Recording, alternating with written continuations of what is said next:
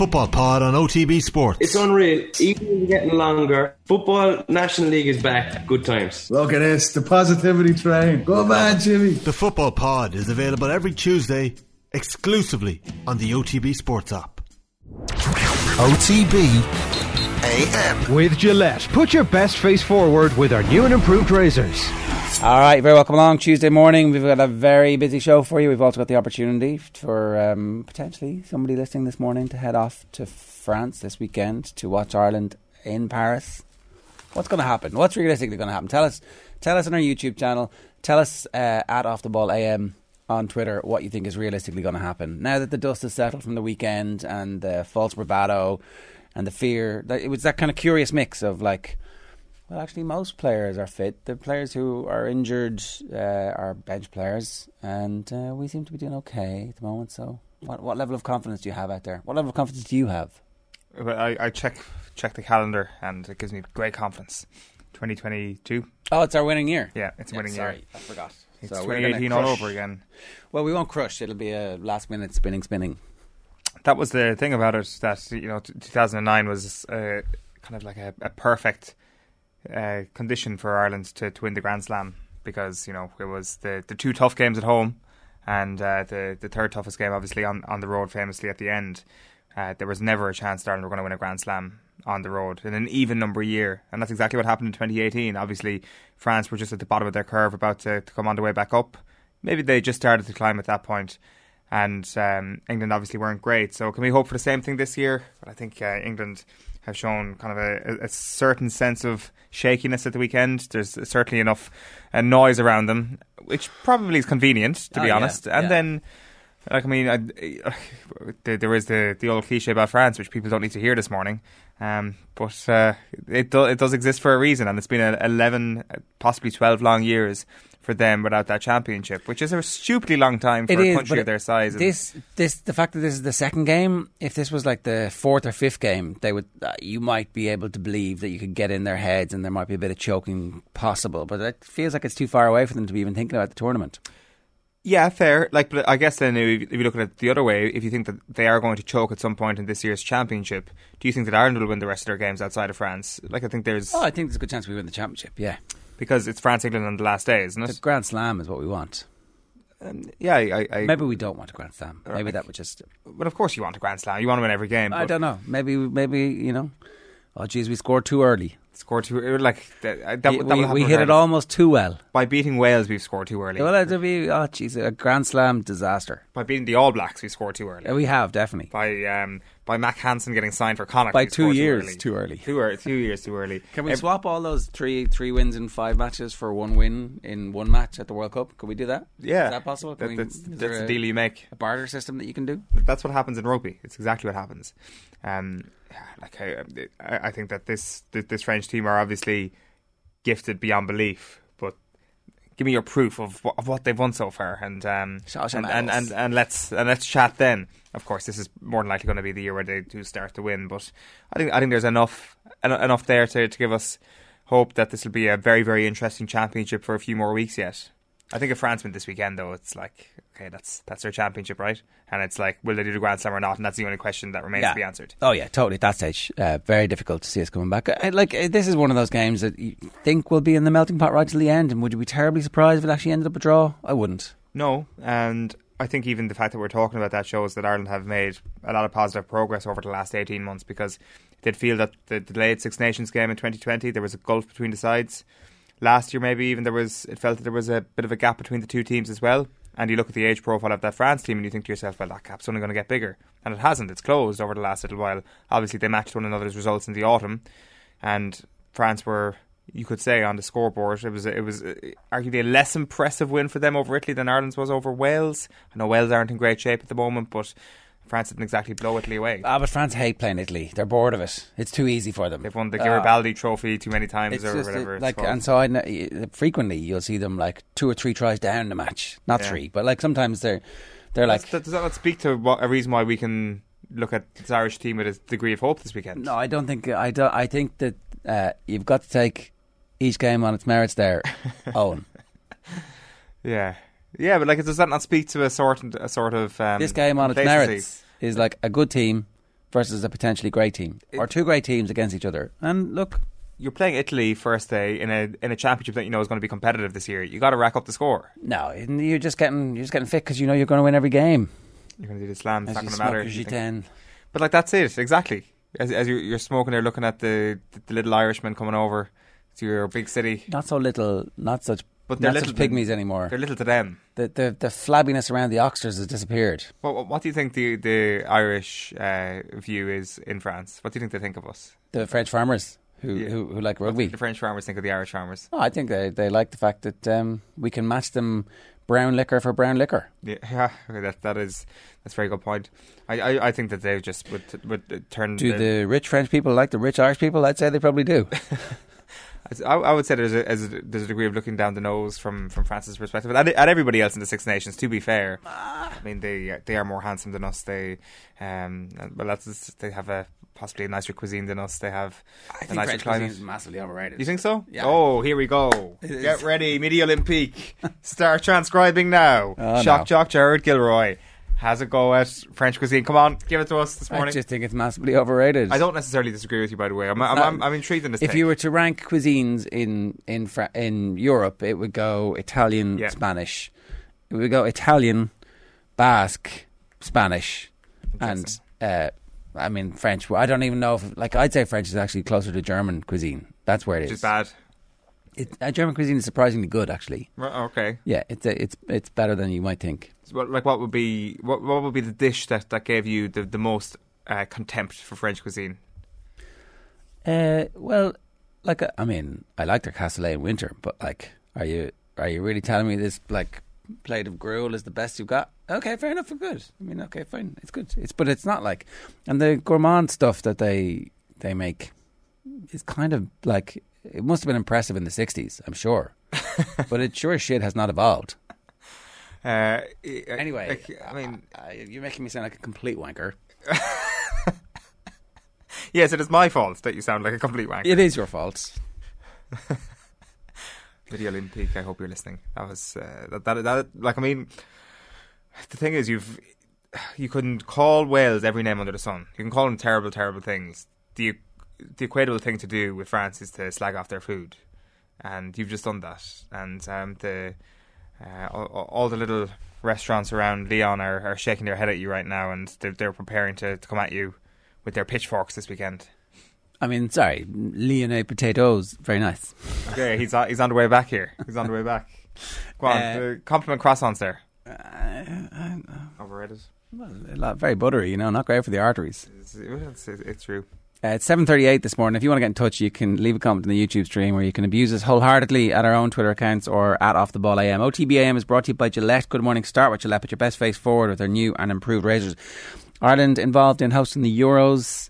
This is a little less ambitious than the ridiculousness around the World Cup, where I can't even remember who it was telling us we needed a new stadium. It's at least with this, we're not getting any new stadiums. We're using the existing stadiums, and perhaps even the 6 counties will have government investment in Casement Park, because Northern Ireland are part of the bid, right? The Northern Ireland FA, but they don't have a ground that's going to work because Windsor Park is too small, which means the only 30,000 plus seater stadium available to them would be Casement, which obviously isn't built, right? There's a judicial review that's going to happen in March, and the Northern Ireland FA have said that they are interested in hosting games. They want to be a full part of this, and that they know they have to work with partners, primarily government partners, to make sure they have a stadium that's capable of doing that. So ultimately, this will be good news if that stadium, which really should have been fixed ages ago, finally gets over the line.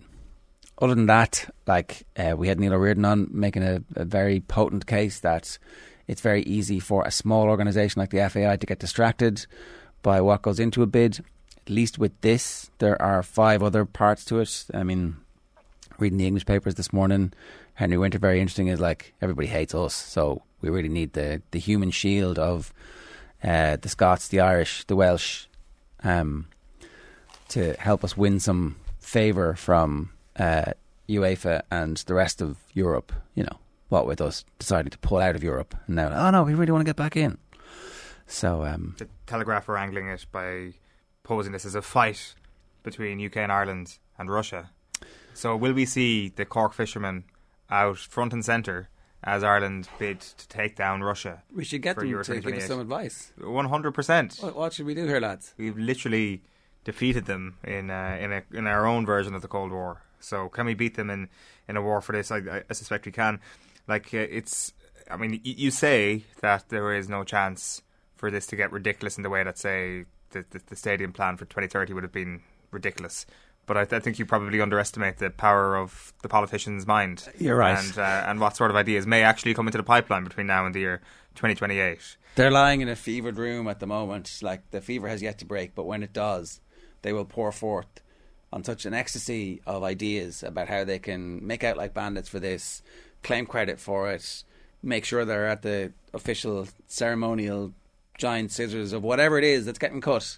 Yeah. That's Euros related. You better believe that there is Free footballs for everybody. A free football, 5 million free footballs for every man, woman and monkey in Ireland. You better believe that there is a TD representing Roscommon South Leitrim thinking about how do I get an 80,000 seater stadium into my constituency as a result of this bid right now. Who can blame them? I mean, you got to hop on this bandwagon while you can. This is a good news story. They could turn the corporate boxes into social housing afterwards. Absolutely. It's a win-win-win-win. That's the legacy of it all. But remind me of the Casement situation. It's a massive job, right? That, even to get this over the line in time. I think it'd be easy. Well, where there's a will, there's a way. There's been no will. It's been locked in. It has been unfortunately paralleled by the complete dysfunctionality of the failed state that is Northern Ireland and the political system that has been falling apart. It's kind of the physical manifestation of politics in Northern Ireland. The pitch completely overgrown. Weeds locked in all sorts of lack of funding. The funding was agreed, but because that Declan Bogue did a great piece with us ages and ages ago. It was like a couple of years back, pre-pandemic, before, and then Brian McAvoy, a friend of the show, is on today saying that there's a judicial review in March and nothing will be. They can't say yes, we would definitely be part of this, but they have a friendly relationship with the Irish Football Association, and I'm sure a deal could be done. So this is their opportunity to, make sure that funding is forthcoming from the relevant government department to get it done and get it done fast and get it done properly. I mean, you're not going to paint it as a bad news story, but still a penny for the thoughts of anybody who's been involved with Antrim GEA over the last 5 or 6 years, and the frustration of staring at those weeds growing on the park, kind of feeling a little bit helpless about what was going on, and all of a sudden there's a shiny new tournament in town, and all of a sudden things move a little bit quicker through the courts. Yeah, do you get pissed off about that, or are you delighted about the fact that you can actually limp it onto this and use this now as a way to get over? So as I say, you can't really paint it as a bad news story. It was going to get done, and that's the reality of the situation in the north, unfortunately. But still, it shouldn't be that way. This shouldn't be a story that we're still talking about. It seemed to be a project that was that had its merits, and that as a result should have had the support, but it didn't have the support. As I said, Northern Ireland a failed state. So OTBAM brought to you by Gillette. Good morning. Start with Gillette. Put your best face forward with their new and improved razors. Dara says, "Sweet Jesus, what are you doing, Jar? Stop. Oh, great. Insulting French cuisine. That'll go down well." I mean, look, they're self-confident enough to know that they had their day. They had good food for a while. The rest of the world copied it, improved on it. And, it's not that good anymore. 15 French meals you have to try. I'm not sure how many of these you've actually tried. Have you had steak frite? I mean, steak and chips, yes. Yeah. Give me a rating out of that. Give me a rating out of 10 for that. I don't even. Do they do, is their steak? Our steak's better. There you go. So give us a rating. 6. Chicken confit? That's just chicken on the bone, right? Yeah. I think so. Again, grand. French onion soup?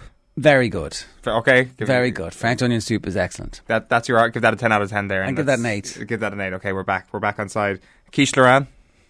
I mean, quiches are great. I mean, but that's a plain, boring quiche. Yeah. I'm giving that real men don't eat quiche was the phrase du jour in the 80s. I'll give that a 6.5. And actually, here's an interesting one, a fifth and final one, Croque Monsieur. What are you giving that out of 10? You see a good Croque Monsieur now. But I mean, it's just a toasty. It's just toasty. Yeah. Go to Grilla or one of those trucks around Dublin. There are other toasties out there, but if Grilla want to send us in some breakfast ones, we'd be happy. We'd be delighted. You would get a better Croque Monsieur in a place like that in Dublin. So what are you giving them? I'm This is your baby here. I'm not a foodie by any stretch of the imagination, but croque monsieur, a good toasty. You can't go wrong with it. But it's a I know. Okay, 7. I was going to say it's a fancy name for toasty, but it is literally their language, so it's not fancy at all. But, well, it is fancy. Yeah, I guess it is. It doesn't. I mean, a croque madame with the egg. Yes, please. Yeah, I haven't had one of those. Oh yeah. Yeah, it is good. Don't get me wrong, but like, I mean, it's nothing imaginative. No, it isn't. It's just a toasty. In fairness, they made toasties better than everybody else a long time. This is my point. They rested on their laurels. They create great toasties. Have they innovated? No, they haven't. Mm-hmm. Our toasties are probably now better. Yeah, exactly. We've moved on. We have. I mean, that was the Antoine Dupont of the food world, and it just hasn't developed into the all-time great scrum half that we expected it to be. Exactly. They've stalled. Ireland can be optimistic because France had an easy game at the weekend, says James. If we take a decent lead, the French may wilt. And Jack says, historically, Italy always get progressively worse as the tournament gets on, so I wouldn't read too much into France's performance last Sunday.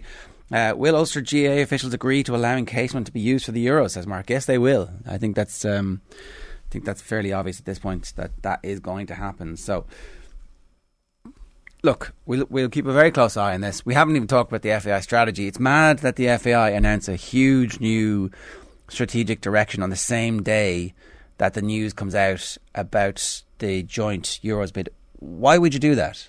Why would you have these two things on the same day when one is supposed to be a triumph, a tone setter? This is us. We've wrestled control of the organisation back from the past that we had. Oh, look, we also had this other thing going on today too, which is absolutely massive, which we're a junior partner in. These two things are happening. Why would you do those on the same day? Is it because you're not fully confident in the promises you're making and the strategy that you have? Is it that it's not finished? Or is it totally finished and you're really proud of it and you're there banging the table for it and you're saying, this organisation is an organisation you can back as a fan, as a football lover, as a parent, as a participant, as a sponsor, you can back this organisation. We're proud of this. Or is it a little like, why don't we do it on the same day? It'll be the best day ever for us. And then nobody will actually pay too much attention to what's in the document because actually everybody's thinking about the Euros. What's going on? How does that make sense? Yeah. I don't know. Maybe it's the greatest day that the FAI have had in a long time and everybody's talking about this as opposed to parsing through the details of the strategy. If the FAI don't realise that a bid for a major tournament isn't going to capture all the headlines in the sports pages and in the news pages, then they really don't understand how football works. So I think that they've got a very good understanding of what would be front and centre today when it comes to those back pages. All right. Very special competition for you today. Aer Lingus is the official airline of the Irish rugby team, bringing home advantage to wherever the team plays. And to celebrate, we have an amazing prize of a pair of match tickets, flights and 2 nights accommodation to be won for this weekend's Six Nations clash between France and Ireland, as well as a signed jersey. Daily winners will get an Irish jersey and be with the chance to win that amazing overall prize. Just tell us who our mystery voice is. Props are a different animal. They're like wrestlers or boxers. They have a fighting weight. That's a fair point. Props are a different animal. They're like wrestlers or boxers. They have a fighting weight. To enter, you can WhatsApp the answer to 0879 180 180. You can tweet us at Off The Ball, or you can comment on the YouTube channel. Each daily winner will also win an Ireland jersey and go into the draw on Thursday for the grand prize as well. Now, it is 7:48. It is time for, I wouldn't say they're a crisis, but they're an emergency update. Power rankings. Some of these critics, these pundits, I absolutely adore them lads. I have unbelievable time for them, but they're a great bunch, but it's not acceptable. They'd like to play the hard man when they're on it. It's not very pleasant when you're trying to manage a team. All you're looking for is a bit of civility and a bit of decency, but they just dismiss you like you have nothing to do with the bloody occasion. Very interesting weekend last weekend. It was. The inspirational, the all-time correct power rankings are back for week 2 as we bring you from county number 32 to county number 1 in inter-county Gaelic football. Before we get into this, did you have a good Saturday night? What afterwards, there was like you were saying, you were mildly complaining about the fact that the Dubs had either not gone to the game or had left the game at half-time and had commandeered all the good seats in the pub. But then you were like, they serenaded you with the sing-song. You didn't say whether or not you liked, you were accepted, you were like nose up to the... Oh, look at this smells like Jackie nonsense. What was your take on the sing-song and the rest of the events? Yeah, it was, absolute nonsense is right. I wanted just a cold, calculated post-match analysis sort of scenario, not a post-match sing-song. Who wants that? Who wants to be happy? It's all about being bogged down in the detail and just getting disgustingly at one with the statistics and the performance of both teams and show. That's all you want after a game. Well, I mean, you can do that the morning after when you rewatch the game, which you said you did rewatch the game. I don't know if you rewatched too many of the defeats that Kerry have, but certainly you're like, when I rewatched that game again, I got to see all the things that I was like, This is no word of like. I only actually rewatched the second half of the game the second day. Wow. You're only getting what a bogged masochist. only getting bogged down in the grim details, as I say, of it. That's what the league is all about. Okay. Fair, I just woke up a little bit late. My dad had already watched the first half, so by the time I got there, it's just second half. So that's all I needed to see. The night was so good, I was laid up on Sunday. All I needed to see was the second half of that game, because that's the only half that mattered. Number 32. Yeah. We do the countdown. Number 32 is Carlow, staying put where they are. Understrength team at the weekend, got hammered by Sligo by 23 points. That's mad. Yeah, it's crazy. They're missing 8 starters. I think they feel quite screwed over about what happened the previous week, the 1 point defeat to London. Not happy with the referee there at all, but still losing to London. They were 10 points up to London, though. Yeah. Do you know, if you lose a game and you're 10 points up and you blame the referee, there's something wrong with the culture. Yeah. So they're not going well, I think it's fair to say. Wexford are in at number 31. They lost to Cavan at the weekend.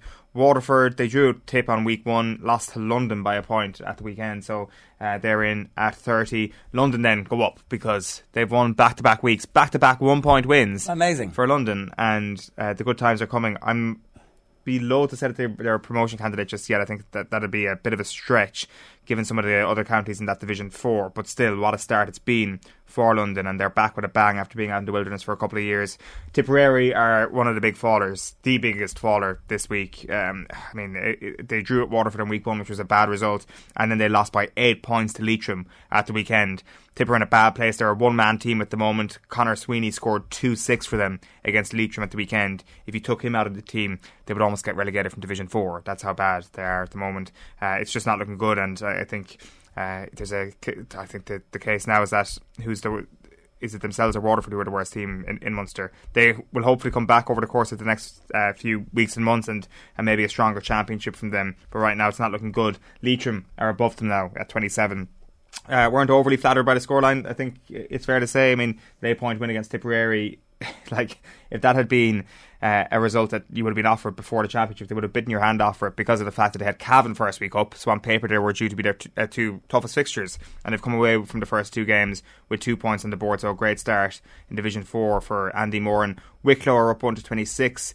Oisin McGrainer was one of the players who came off the bench to play really, really well. He kicked a leveller. He's been at an AFL combine in the not too distant past, so they drew at Wicklow, or they drew at Fermanagh, I should say, who were just above them at 25, and the story there was really kind of a tale of two halves with a wind going in one direction. Fermanagh were 2-4 to 2 points up at half time in that game, and then obviously, as I say, Wicklow came back in the second half. In at 24 then, Sligo, they grinded it out in week 1, not so much in week 2. They killed them. The McEntee master plan is potentially coming together to beat Carlow by 23 points. You've someone like Niall Murphy kicking big tallies for them at the moment. And then you've also got Pat Spillane Jr. Coming off the bench to kick a point for Sligo in that game. Louth at number 23. So what we have here was team number 25 playing team number 26 in the power rankings, Louth against Longford. What happens? Well, of course they draw, because these are the most correct, most accurate power rankings of all time. They're now up to 23 and 22 right now, Louth and Longford respectively. Sam Mulroy with a big equaliser in the 8th minute of injury time, but there had only been 5 minutes of injury time initially announced for that, so a little bit of controversy. Like Mulroy and Kieran Byrne, they're 2 half forwards. They're running the show for Louth at the moment, and that draw against Longford, a decent result, and that is where Longford are as well, just in front of them in at number 22. Laois are in at number 21, a non-mover, after going down to Westmeath by 6 points. Antrim, disappointing result after a great start to the league for them. They lost to Limerick, so Antrim are at 20. At home as well. At home. Limerick are in at 19, and Limerick have made a habit so far of starting games really fast. They were 2-1 to no score up after 10 minutes at the weekend, so they just managed to hold off a bit of a second half drive from Antrim, so a 4 point win for them after beating Longford in the opening week. Limerick, one of the stories of the league so far. Down are a non-mover at number 18. They still have more Kilcoo players coming back. 6 point defeat to Galway at the weekend. That must have been, you must have been like, well, I suppose they can't really fall any further, can they? No, like I mean, if they've got absolutely hockeyed by Galway. It could have been a bit of a different scenario. Are they the worst Division 2 team in your rankings? I'm trying to think. I think they might be, yeah. Okay, well, that's fair enough. So you make them relegation favourites at the moment? Yes, just behind Offaly. Yeah, and I suppose the fact that they do have players to come back is different. No, I would actually. Do you know what? I would actually make Offaly just edging it on being favourites to go down, but I have them ahead of them in the rankings because of what we've seen so far and them shipping a 12-point defeat within their own division. So this could change. Well, this could change. Yeah. Look, I think Derry are all-Ireland contenders, I have to say. I think that there's a good chance that Derry make a semi-final this year. If the draw goes their way in the qualifiers, I think there's a reasonable chance. I think Derry are where Armagh were last year, except with a better defensive structure than Armagh had last season. Yeah. And they'll have the back door. We'll get to them in just a moment, but Offaly did lose to them by 12 points this weekend. They're in at number 17. Cavan are up to 16 at this point. They were 9 points up against Wexford at half-time at the weekend, and to be honest, they should have won by more. So they're winning, pulling up at the moment. Cavan, they're going to get promoted, and they're going to win Division 4. Cork are in at 15, holding their place just about at the moment, but I think getting a draw against Clare was actually a very good result for them at the weekend. They did score an absolute freak of a goal. Brian Hurley had a free, maybe about 30 metres out, possibly into the wind, to level it up late on, and the ball dropped short, but the Clare player made a shambles of it, or the wind just caught it or something, and it went into the back of the net. But Clare managed to come back and get 2 late scores to level the game. So they were level on 7 occasions. I think they're fairly close together at the moment, Cork and Clare, even though I'd have Clare ahead of them in the rankings there, as you can see. Meath are falling slightly down to 14.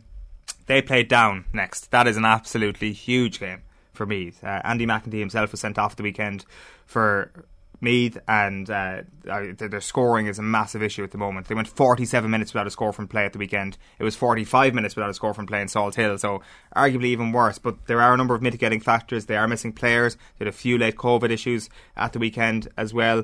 As I say, if it's defeated down, then it's crisis time. So I'm not pushing the crisis button on Meath just yet until they lose it down. Yeah, okay, fair enough. Westmeath up 1 to at number 13, as you can see there. Good win for them against Laois at the weekend, who they've really got a habit of beating at the moment. They hammered them in the championship last year. Their full forward line is what's doing the damage for Westmeath at the moment. You've Luke Loughlin, who scored 1-1, John Heslin, who scored 3 points, and Alex Gardner, who scored 3 points. So they scored 211 of their total at the weekend. Clare and Almove at 12 after drawing with Cork. The Rossies there at number 11. Big win for them at the weekend, especially with a lot of their club players still unavailable to come into that Roscommon side, so they'll absolutely be promotion contenders.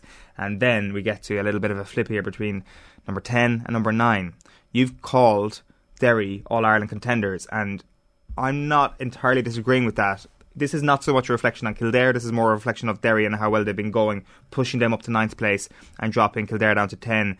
Kildare lost by 5 points to Donegal at the weekend. I mean, you've got Jimmy influencing matches for Kildare big time at the moment. 1-4 for him at the weekend. Paddy Woodgate has been a good addition. Derek Kerwin, hopefully he'll be back from injury at some point this season, and that's a pretty potent inside line for them. But Derry, as you say, the talent that they have, the likes of Shane McGuigan and Conor Glass, obviously top quality, but you look at someone like Brendan Rodgers, and he is potentially, and hopefully we'll see more of him over the course of this year, as in hopefully Derry will be on television a lot more. And like, is this guy potentially one of the best full-backs in the country right now?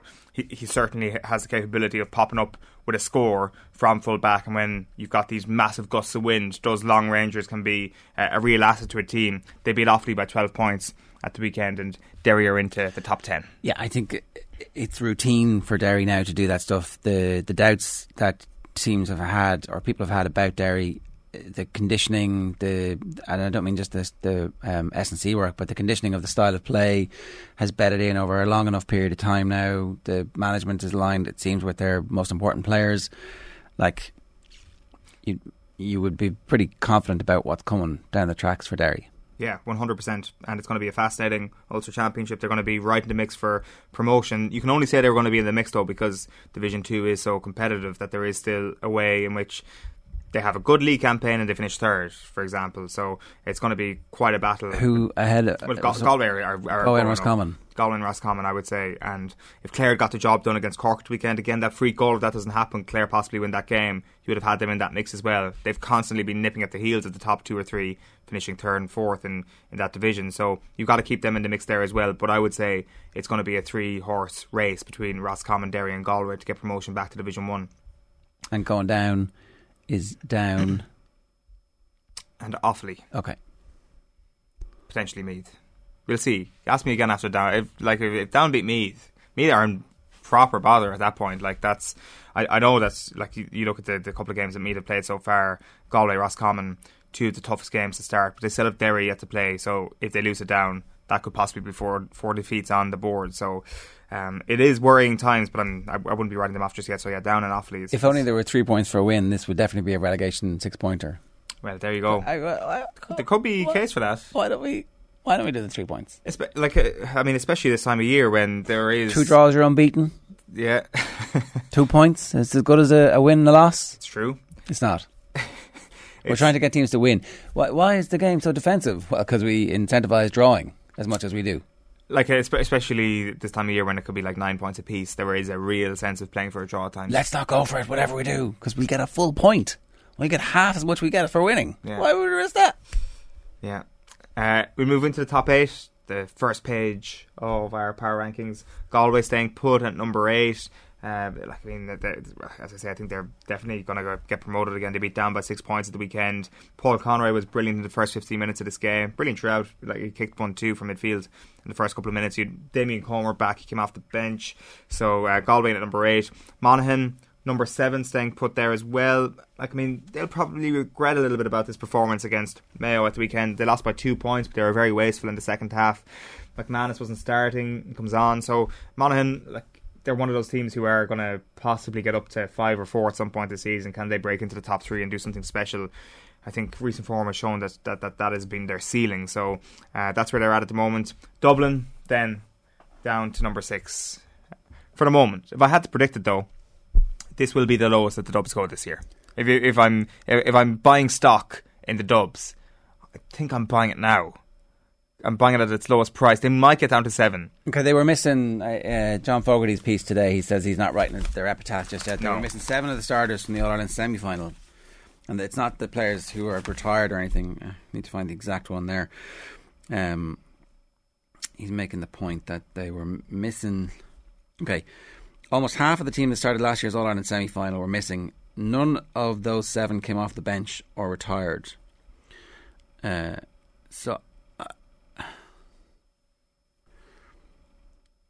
don't know. So they're like properly unavailable at the moment and haven't played any football. But okay, and do they automatically all come back straight away at the level that they were excellent and as a result able to influence games, or are some of them? Is it a mix where some of them are just being eased back in? Some of them are genuinely injured. And also the age profile of a lot of them isn't amazing. So you don't automatically bounce back the way you did in your early 20s. I think so, but at the same time, if you're asking whether or not they automatically come back into the starting team, they do. That's the situation that Dublin are in, that they will be starters. Yeah, okay, but that doesn't automatically mean that they're going to be way better than they are right now. I think there's a good chance they finish the season in the. Well, here's the thing: if they win Leinster, do they automatically get into your top 4 or? Not necessarily, no, because it's not going. There will be a back door, but I would predict that they will get into an All-Ireland semi-final because chances are they will play a weaker team in an All-Ireland quarter-final. Well, so I think would hope that the draw isn't. There's a chance they play a weaker team, but there's also a chance that they play Derry, Armagh, Tyrone, Monaghan, Donegal in an All-Ireland quarter-final, and that's a game I would say at the moment in Croker. Any of those teams would fancy their chances. Yeah, I'd agree with that. King is dead, long live the king. I think that this could be their position.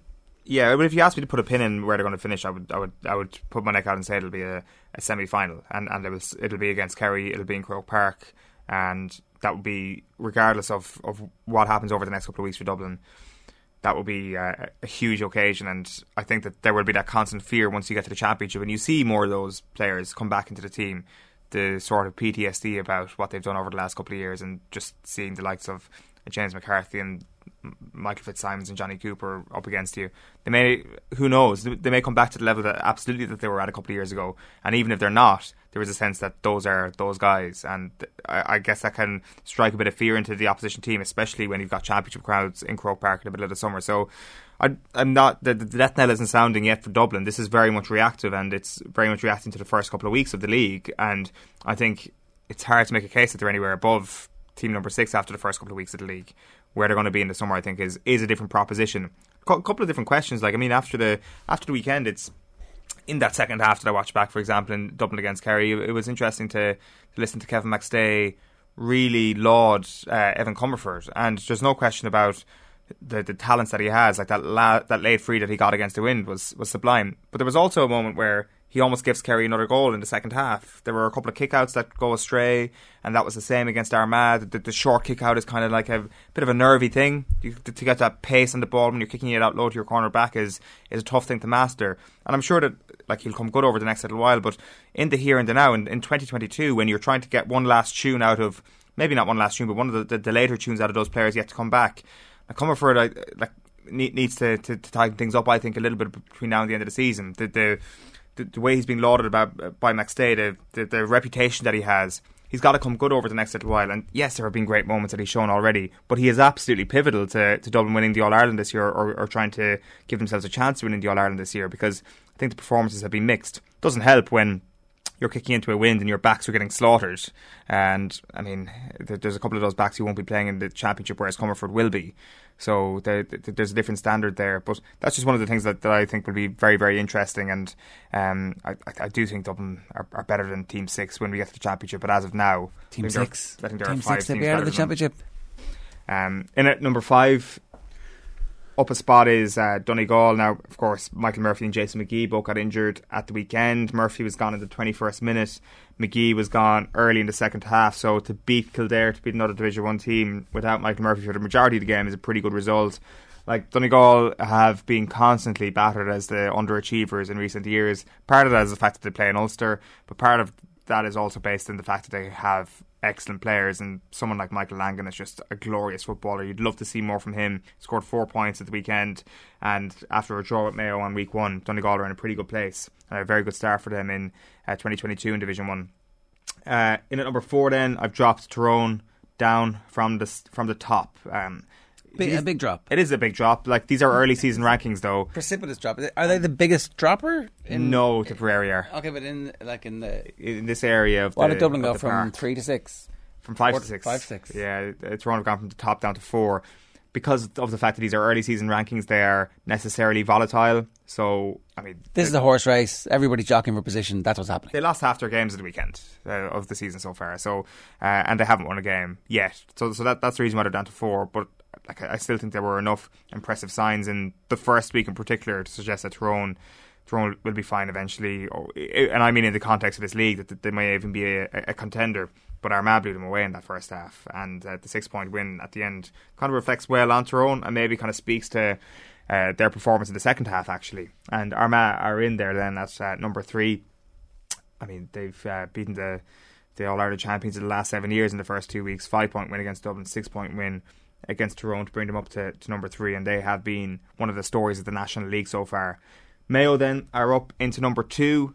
I think a win in Monaghan in the National League is an excellent result. You've got the All Reliables performing outstandingly well at the back. Paddy Durkin, Lee Keegan, Paul O'Hora, some of their standout performers at the weekend. Like, I think the case for Mayo is that they flipped the cliche on its head, where I think in their case, defence has won them games, but they've realised that attack wins you championships, and their attack let them down in the final last year. And of course that is the massive injury that they suffered last week with Tommy Conroy. We don't know, I'm not sure if you've seen anything about Cillian O'Connor. We don't know when he's going to come back, and maybe they realise that they've just got to wrap him up and just hope that he performs his best over the course of the championship. But like, they've got a couple of performers who are now filling that void. Like, the goal from Ryan O'Donoghue at the weekend was absolutely class. They do have other forwards, even allowing for Conroy's injury, who are really, really good players. It's just the breadth of attack that you need to win a championship might be the thing that gets them. I think if you're Mayo, you're feeling pretty good about whatever happens in the Connacht Championship. If you get knocked out, the extra games through the back door will actually be grand for this team because the age profile is fine. You can use Lee Keegan in and out, and we've seen them get animated in the past by the back door. Or if you go straight through the front, it's also perfect because you can plot your course. I think that if they were to suffer a setback, they have the personnel at the moment to go deep into the championship. I've kept the order on these teams, which means that Kerry goes up to number 1. So Kerry we're in at number 2, and because I've dropped Tyrone off top spot, Kerry go in at number 1. Now, in fairness, part of that is by beating Dublin by 7 points. In fairness, like it's Dublin in at number 6, getting beaten by 7 points. Should that have the credit that I'm giving Kerry? Well, the burst of 1-9 that they scored was pretty terrifying, and I think on the evidence of that first half, they're certainly the best team in the country. An argument can be made on the evidence of the 70 minutes, are they the best team in the country, or was it just a natural taking the foot off the gas? Now, Jack O'Connor was pretty annoyed. It's pretty obvious that he was annoyed with the second half performance in Kildare. Would he have allowed such a thing to happen 2 weeks in a row? Like, what's the halftime team talk? I would suggest that it is, don't let what happened in Newbridge happen again. But it did kind of happen again, like scoring 1 point in the second half. Granted, the conditions were appalling to be playing into. What was probably more interesting from what he said, though, was that he was annoyed with how Kerry played and the style of play in the second half in Newbridge, the short passing, the thing that we were very critical of on the show last week. They diagnosed it. Yeah, he was like, this is not how I want the team to play. So that is very interesting that he is open about the fact that he wants this to be a direct team, he wants this to be a kick-passing team, and that is how this team has to play. It might eventually trip them up in the end, and there's a very good chance that they'll get caught at some point when it matters most later on this year. But as of now, they're playing the best football in the Division Kerry 1. are the best team in the country. It's official according to this week's power rankings. Something strange must have happened in the pub in the aftermath, where I've no doubt everyone's saying, look, just don't make them number 1. Don't, whatever you do. And he's done it anyway. He doesn't care what the Kerry Mafia are telling him to do. He's his own man. That's this week's power rankings.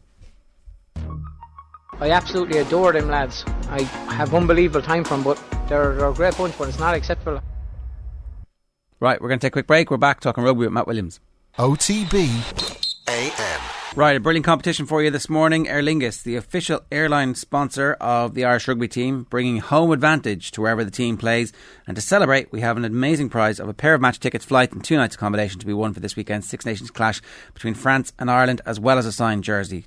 To get your name into the draw for this great prize, just tell us who our mystery voice is. Props are a different animal. They're like wrestlers or boxers. They have a fighting weight.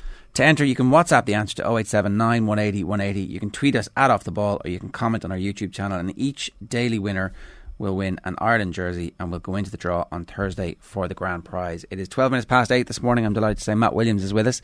Matt, good morning to you. Morning, Jim. Morning, Alan. We had a slightly off-piste conversation a little bit earlier on about French cuisine. I think it's vastly overrated. You're a man who's cultivated a life in France. Is the French food as good as everybody bangs on about? Oh, mate, not even anywhere close to how good it really is. It's absolutely brilliant. I actually love cuisine de campagne, which is the food of the country. You know, so you got all the tiny little cuisine nouveau, which everyone raves about. And it is nice, but when you get the beautiful food that the country people of the south of France or anywhere in the north of Midlands, it's something very, very special. No, it's come over here. I'll show you around. You're talking meats and cheeses and pâtés and that kind of stuff, is it?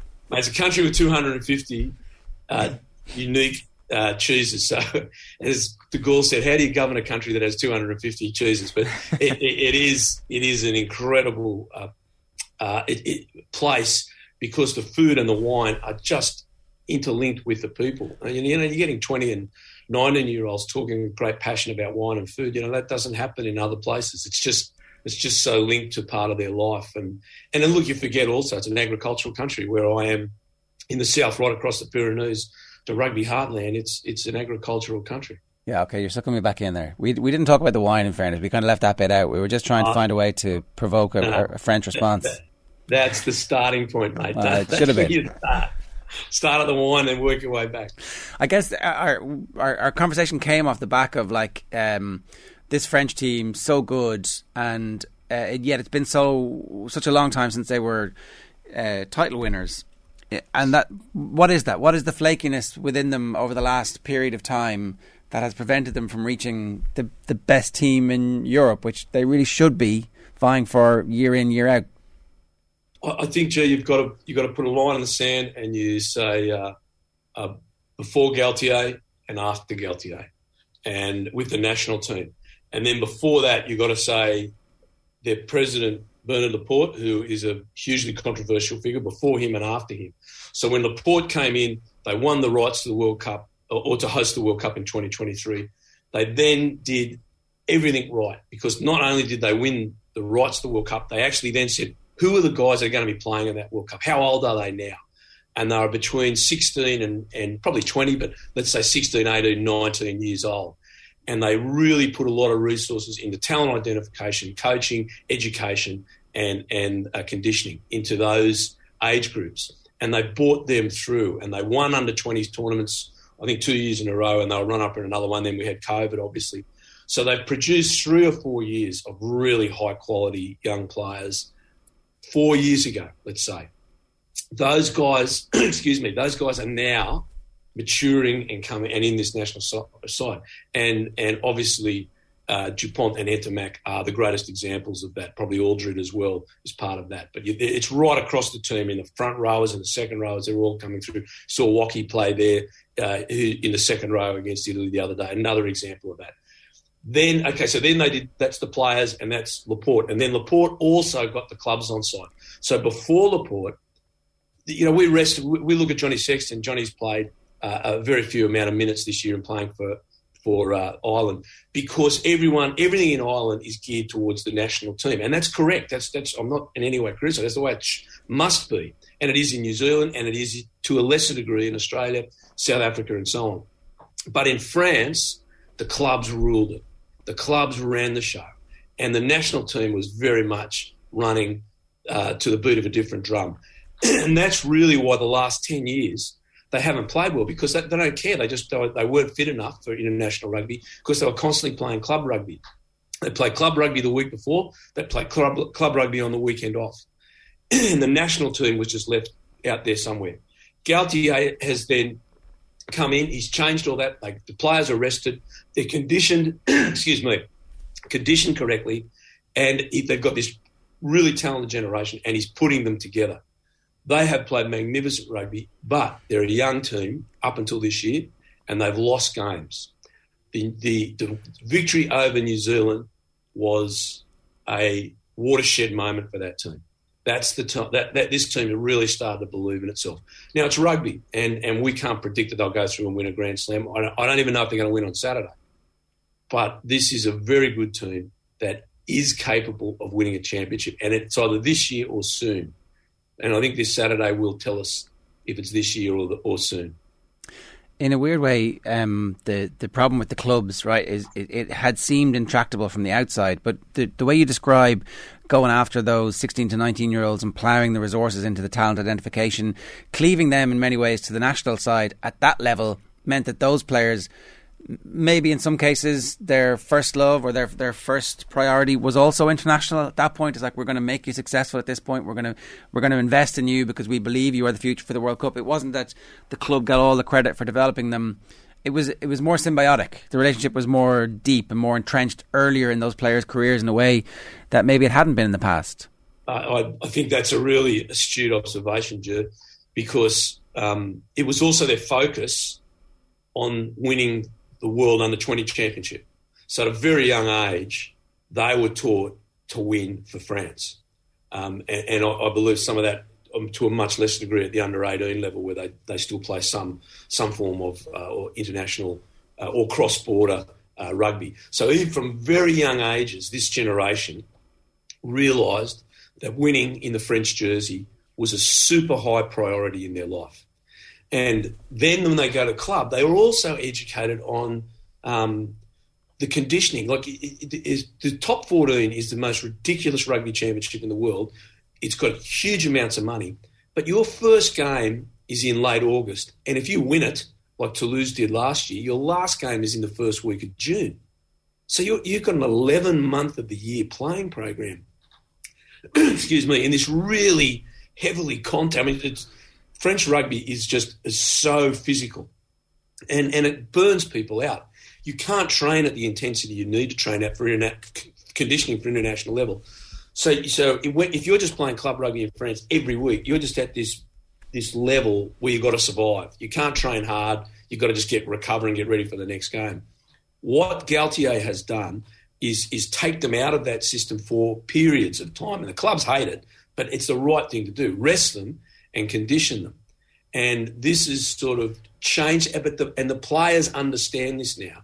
Now, they get a little bit torn, but the deal with the French Federation is also saying to the clubs, you have to reduce your amount of foreign players or you'll get fined. They have to be what they call GIF, J-I-F, which basically means you are junior that came through the Federation of France. In other words, you came through the academies. And they're saying each year, they put a higher level of the number of locally produced players that you have to have on the field and reducing the overseas players, which again is a very, very good thing for France. So, you saw clubs like Toulon that are now last in the top 14, didn't put anywhere near enough effort into their academies, and they're coming last in the top 14. Clubs like Toulouse put a huge amount of effort into their academies, are at the top of the game. So these players and the clubs are being educated in a much better way by the French Federation. You then put in the Galtier, puts around his national side a crop of excellent coaches. That was not the French way. The French way was one or two coaches and we'll just run it. He has specialists and they are really good, top-quality coaches, and including foreigners like Sean Edwards. The players come out of a French camp and go, wow, that was good. In the old days, before Galtier, they'd come out of a French camp and go, well, they were a bunch of muppets. That wasn't really well run. So they didn't have belief in the system. This group believe in the system. They believe in Galtier. They believe in the coaches, the specialist coaches they have. And the other part is they believe in each other. And that's, the other, whether they win or not this championship, to me, it's irrelevant. It's the fact that we have them back as a real player on the international stage because they play such gorgeous rugby and they come up the mountain a different way than the English-speaking world comes up the mountain. They play a different way, they think a different way, and they go about it a different way. And when they do it with great excellence, like Galtier is doing, it is wonderful. And we talked about the French wine. It's the same thing, mate. It's just different. Doesn't mean it's wrong. It's different. French food is different, but it's beautiful. And it's uplifting for us all if we can share it. And the rugby is exactly the same. What's interesting then is that this is a relatively recent development, Matt. So a lot of the players that are expected to maybe win this year's championship would have come through in spite of maybe some dysfunction in the French rugby environment. So this thing is only going to get better and better from a French rugby perspective, I presume. This group's got 2 World Cups, and you're dead right. They obviously have targeted 2023 for hosting their World Cup and to win it, and they want to emulate what the footballers did in '99. There's zero doubt that I think that's even up on a wall somewhere in their training centre up in Marcoussis in Paris. But like Dupont is going to be around, and Entomac and Aldred and almost all that team are going to be around to the next World Cup, including Gael Fickou, who was one of the oldest. Gael's 27 now. He could very easily play at the following World Cup in 2027 when he's 32. So this is a really amazing group. And yesterday, Galtier brought in 15 more players. So there's 42 people players in camp at the moment. And you look through the quality of the squad and you look through the depth charts that he's producing. In other words, how many players have you got in each position?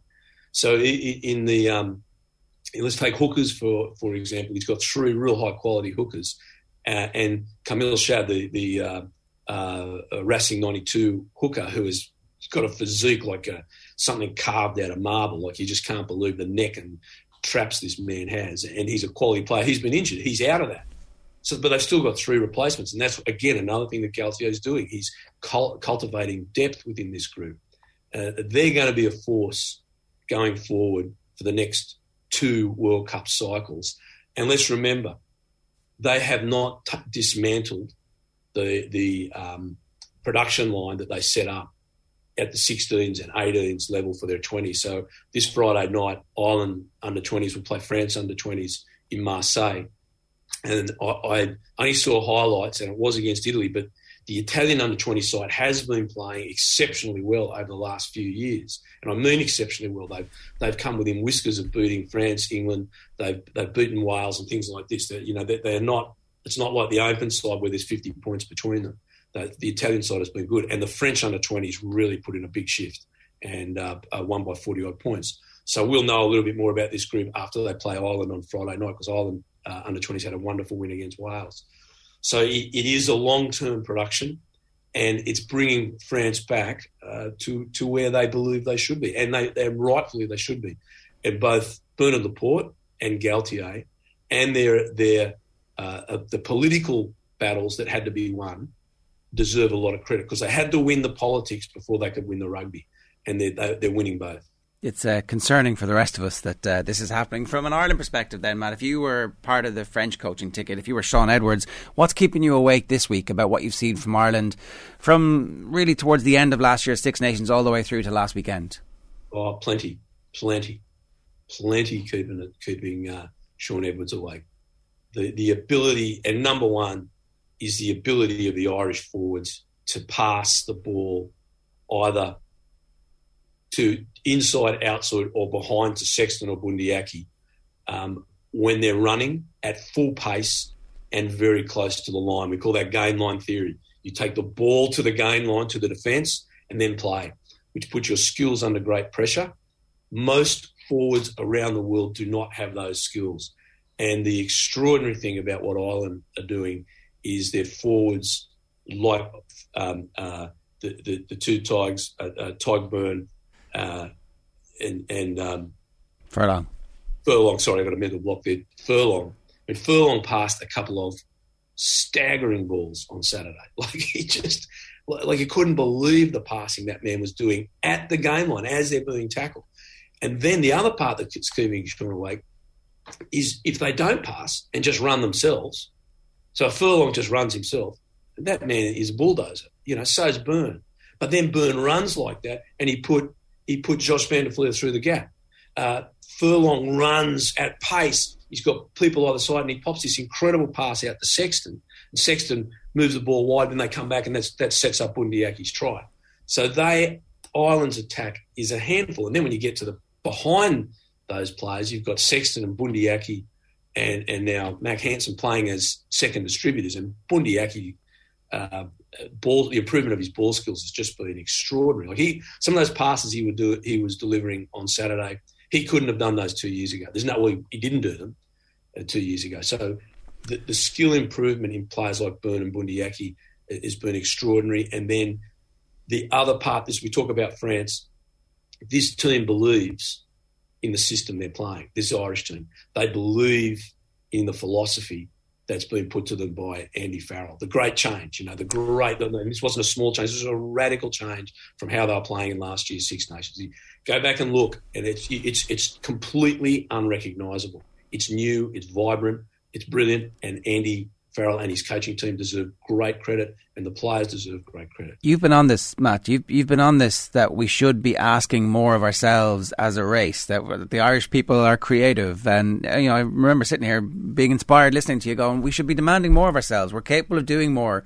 And when you ask the players to do more, they will respond to it, and you can see it in all of the players. Like Peter O'Mahony said, even after, and keeps getting quoted, even after a month where he wasn't starting, that it was the most enjoyable month he'd ever spent in Ireland camp. You're not getting through to somebody at that stage of his career, keeping him on the bench and him coming out and eulogising about it unless something special is happening. And that seems to be, they're being asked and trusted to do more and more and more. You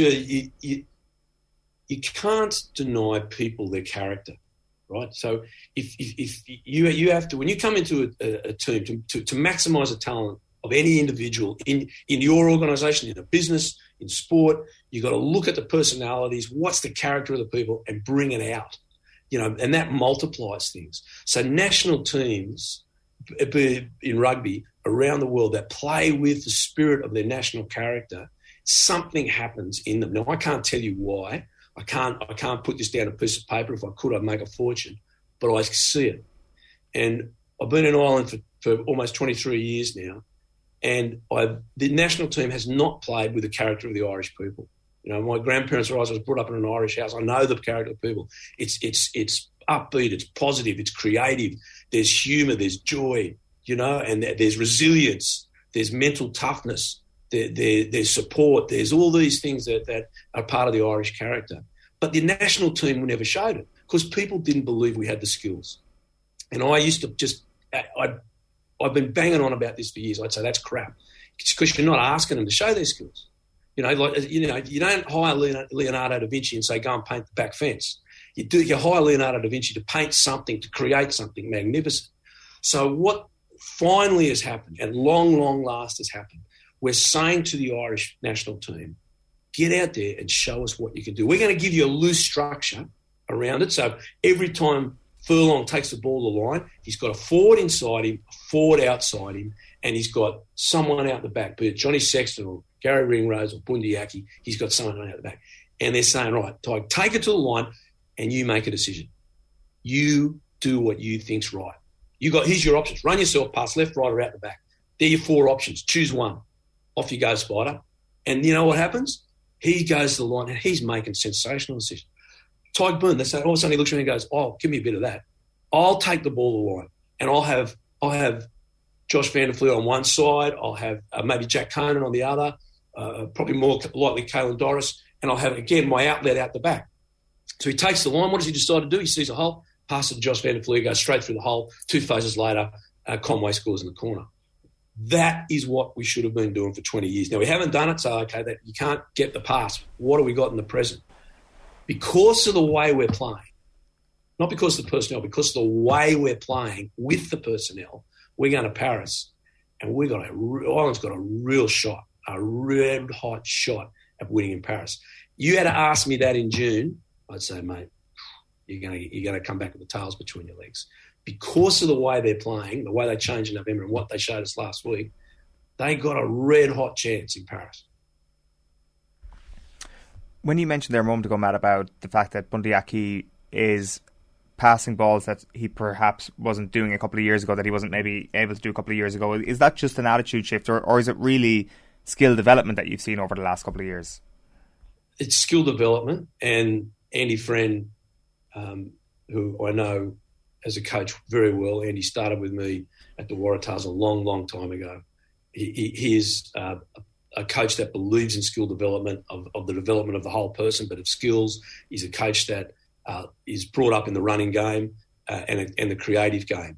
And he would have been pushing all his players to develop their skills, but you can see Bundee Aki has really benefited from that, because every national team benefits from what's done below them. So it's impossible in the time frame for Andy Farrell or Mike Catt to develop skills. You just don't have time. They can maintain them and enhance them, but the development of skills is done at every team across the world at the level below. So if you're seeing Antoine Dupont, he's developed those skills at the 18s, the 20s, and at Toulouse, and he brings them to the national side. So there's no difference with that. The same with Tig Boone developing his passing skills.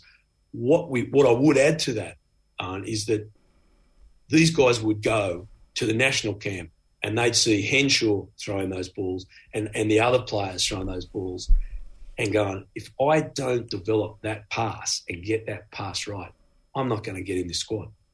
So the fact that there is this wonderful internal competition within the group, people like, Hugh might get popped out as Henshaw comes back. He's a quality player. Gavin Coombs can't get in the side. He's a high quality player that I really rate. So to get in this side, they're looking around saying, well, I've got to develop this passing. I've got to develop this running. I've got to know this system to be there fast and get into position fast, which is another thing this Irish team are doing brilliantly. They're getting into position in attack in lightning speed. So all of those factors come into play. But yes, the skills are developed by the provinces. And that's why, as I've said on your program, I've written in the Irish Times, I've saying on TV, a great national philosophy starts at the schools, goes to the provinces and the clubs, and then finishes at the national team. It doesn't go the other way. It doesn't start at the national team and come down. That doesn't work. We tried that for 25 years. It doesn't work. It's got to come from the ground up, as the saying goes, and that's what's happening. So, it sounds like you're giving us a pretty good chance. What's going to happen? Oh, wow. Sure. Red hot chance. Red hot chance. But that's not going to be easy. Like, that French side will be much better for the run. It was torrential rain in the first half. It stopped, but it's still obviously a slippery ball, but they still compiled 45 points. And French side were very inaccurate. Now, here's the other interesting part about this. Ireland have to take this philosophy on the road for the first time. Now, they're going to Stade de France, which is a magnificent stadium. You saw they're giving out all the tricolours. The national flags of France are going to be out. There's going to be 65,000 flags flying. It is going to be raucous and it's going to be dry. I checked the weather forecast. Now, what does that mean for us as supporters? You talked about the joys of French cuisine. Here is going to be some great joys of watching one of the best games, what I think could be one of the best games of rugby we've seen in years. Two super attacking sides filled with great individuals that can turn a game. And there's a lot up for stakes. There is a Grand Slam. Someone come Saturday night is going to not be able to win a Grand Slam, and the other one is going to be on track for a Grand Slam. So there is, as we say in Australia, there's sheep stations on this. This is valuable. And it's just going to be a ding-dong battle. It's going to be two heavyweights going toe-to-toe. The outcome, I really don't know, Jill. I really don't know. But that is healthy. Yes. Because, as I said in June, we didn't have a chance. We're not going in here, there's always got a chance. Ireland can win this game. Ireland can definitely win this game. Will they? They're going to have to execute, they're going to have to play brilliantly, and they're going to have to defend brilliantly. And that's my worry, is what we're doing on the wings. So our defence, through the way we're tackling, the way we're working for each other, and everyone, the technique and the system from the wings in is brilliant. But we're still what we call jamming. That means the winger will look up, and if I'm the right winger and I see attack, I run infield to try and cut that attack off. And we saw James Lowe do it last year, and France burned us. Against Wales, we still did it. We saw Conway come in and they got around us, and Mac Hansen did an amazing cover tackle from the far wing. That's what I'm worried about, because France scored all their tries, pretty much, except one, right on the last 5 centimetres of terrain at Stade de France. That's where we've got a weakness. Right. The glorious uncertainty of sport. Matt, great stuff. Thanks a million. Pleasure, guys. Matt Williams there, great as ever, giving us his thoughts ahead of the weekend at 8:37. Fact Top 14 is crazy, says Sashin. 11-month programme. French rugby is madness. The French team is another 6-7 years together. OTB is my second favourite sports media outlet. Up the Irish. Who's first, Sashin? Come on, tell us. Can't leave us hanging. Wales Online. Connor says Matt is the best. That was very enjoyable. It was. Why don't Owen and Westmeath get a room? Asks John. I've often asked myself that question. Every Friday it happens here when Owen and Adrian Barry, who is Westmeath, like he is the he's the NFT in human form of Westmeath. If there was an NFT in human form, it would be him. It would be, actually. We should get an Adrian Barry NFT. That would be good. We looked at the price of hotels in France next year for the World Cup, and by God, they're going to ride us. It'll be beans on toast after we pay for it, says John. Get the camper van now, I say. That's a much better idea, yeah. And chicken confit is not just chicken on the bone. Ooh la la, says Fergus. I stand corrected. I had to Google the difference of, like, it's slow cooked. It's basically in fat. You cook it in fat. I mean, it's it's grand. It's crispy skinned chicken. I mean, like, is most chicken not supposed to be crispy skinned? Well done. In the 1400s, you invented this thing. Congratulations. The cooking of the campagne that Matt talked about, that got I was literally garlic salivating. Juices. Yeah. I'm like, oh yeah, okay. You're talking about meats and cheeses, pâtés, good quality pâtés, in like tiny little the bread from the Fresh Boulangère. That's the good stuff. Yeah. The high-flown, highfalutin, self-regarding bollocks that you get in Paris. No thanks. Interesting. That's John Duggan. for rugby. Good morning to you. Jared and Owen, how are we doing? How are you? Not bad. Yourselves? Do you like French cuisine? Parts of it. There's a place called Bertillon on the Ile-de-France in Paris, which does the most incredible ice creams. I remember having a great praline ice cream there once. I like the crepes, and I do like the bread.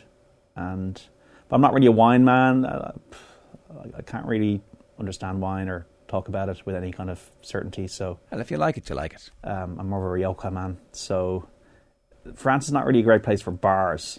I found when I've been in Paris a few times. Unless you want to like stand up, have a coffee and a cassis and walk away. That's. Or if you want to the wrong places, John. Or if you want to shit in a hole in the floor, they still have those toilets everywhere. I love the nature of Paris. It's a fantastic city, and I've stayed around Montmartre quite a bit, and just love people watching and walking around the place. It's a fantastic place. So I'd love to be there at the weekend, but we're not. It's 8:40 a.m. A reminder, OTB AM brought to you by Gillette. Good morning. Start with Gillette. It's your best face forward with their new and improved razors. What's going on? Well, look, if you ask me now in February 2022, are we going to be hosting Euro 2028? I'd say yes. Obviously, this is a consolation prize for England not getting the World Cup in 2030 because politically it seems that Spain and Portugal are favoured by UEFA to go up against Argentina and Uruguay. So yesterday it was revealed that the FAI are a big part of this, that the Aviva Stadium and Croke Park will be the two stadiums, and it's interesting that hilariously that Casement Park now will suddenly possibly get an acceleration in terms of its redevelopment because it has not hosted a game since 2013 to possibly be the stadium in Northern Ireland because Windsor Park is not fit for purpose to host these matches. And as far as Jonathan Hill, the FAI CEO, is concerned, this is a no-brainer. One of the core tenets of our strategy moving forward and the vision is to unite the country in relation to using football. And I can't think of anything more inspirational than the possibility of hosting the third largest event in the world, sporting event in the world. A united Ireland brought together by football. That's what I heard when I heard that. I'm not lying. I was like, oh, you're going to the FAI's mission is. Do the IFA know about uniting the country bit? Because like that, when we talk about uniting the country, what do we mean? What does everybody mean when they talk about it in an Irish context? Come on, I'm not just me, is it? Sorry. I don't know if Jonathan Hill. I don't know if Jonathan Hill meant that. I don't think he meant that at all. So I think he did not mean that at all. But that's what it means in Ireland. Yeah. He also what does uniting the country mean here? Yeah, no partition. Exactly. So and maybe by 2028 we will. There won't be a joint bid between Ireland and the North. Maybe it'll be our statement, our stadium encasement that we're paying for. Maybe he's referring to uniting the country under a different sort of ruler. He did refer to the other four UK FAs, didn't he, in that piece yesterday? Maybe uniting the country was... That was a pre-recorded piece too. You think that maybe they would... Look, we'll just do it one more time. Just going to do that one more time. Maybe don't talk about uniting the country because that has a cultural reference. And also, the other UK... I know what you mean. We know what you mean. But no. You're going to say, with the other four... Just say the other four. They don't have to be from a place. And away we go. Yeah. I suppose these are the nuances you pick up. Like, the fact that he doesn't live here keeps coming up. Does it matter? Maybe it does. Maybe if you're going to be the leader of grassroots football, you need to, be at grassroots football midweek training sessions. Maybe you need to go and see the fact that there's a container that the kids are changing in, and across the road the GAA facilities are like gleaming lights. Maybe you need to actually be here to see that. I don't know, John. Yeah. I don't think that it matters to the point where he can't do the job, but I do think at some point, if you're... Because the FAI is a governing body, but it's a community body.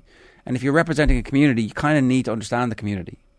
It is odd, I'd have to say, and maybe it's in planned that he does, with obviously COVID now coming to an end. You'd have to think the worst of it. All of these things, in 2028, where's the money? This is all about money. I saw the strategic vision, the third tier of League of Ireland, obviously 750 women's clubs is the ambition. That would be qualifying for major tournaments in both men's and women's soccer Republic of Ireland teams. Obviously, these are always ambitions, but it's all about money, and ultimately the state runs the show. But there should be a payback. There should be a payback. If Ireland are hosting European Championship games and it's worth millions to the Exchequer, there should be some kind of redistribution of wealth from the state to the FAI, but that's 6 years away.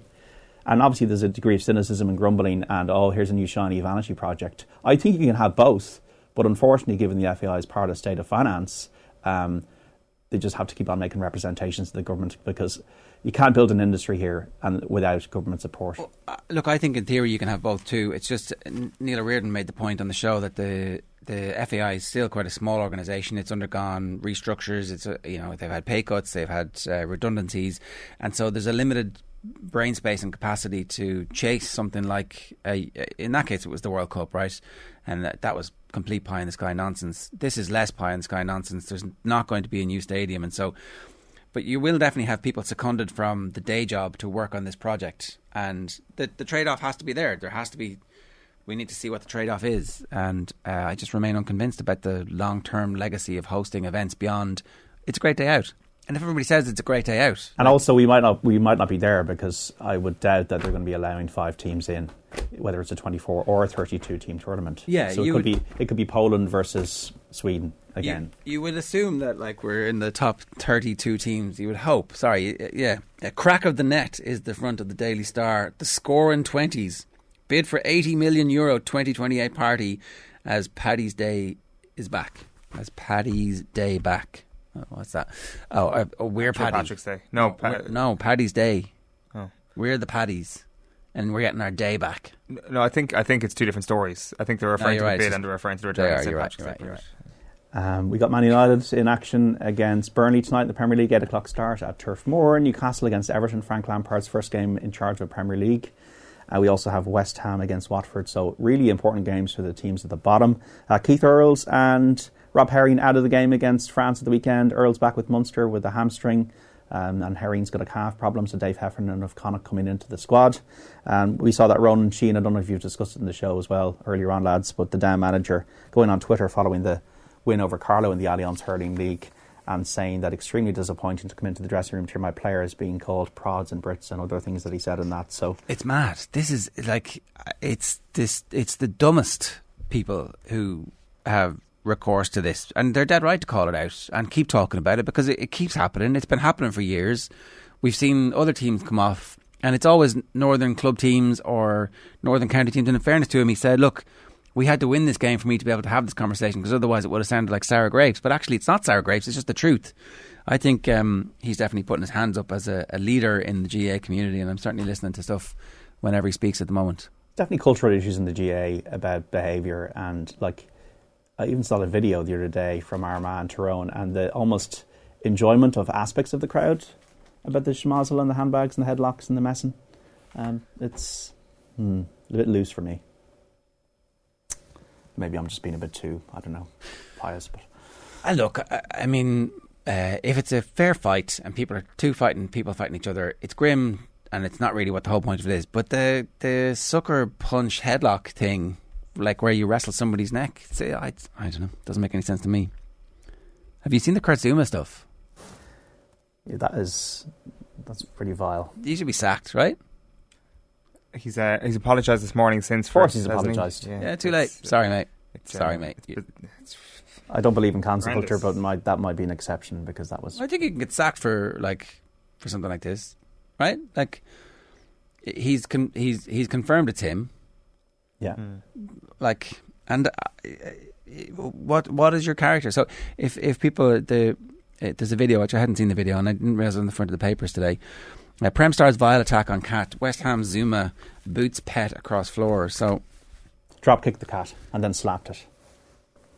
Yeah, and West Ham are going to deal with the matter internally. They don't. What's they're going to fine him? How much money he's already got? You know.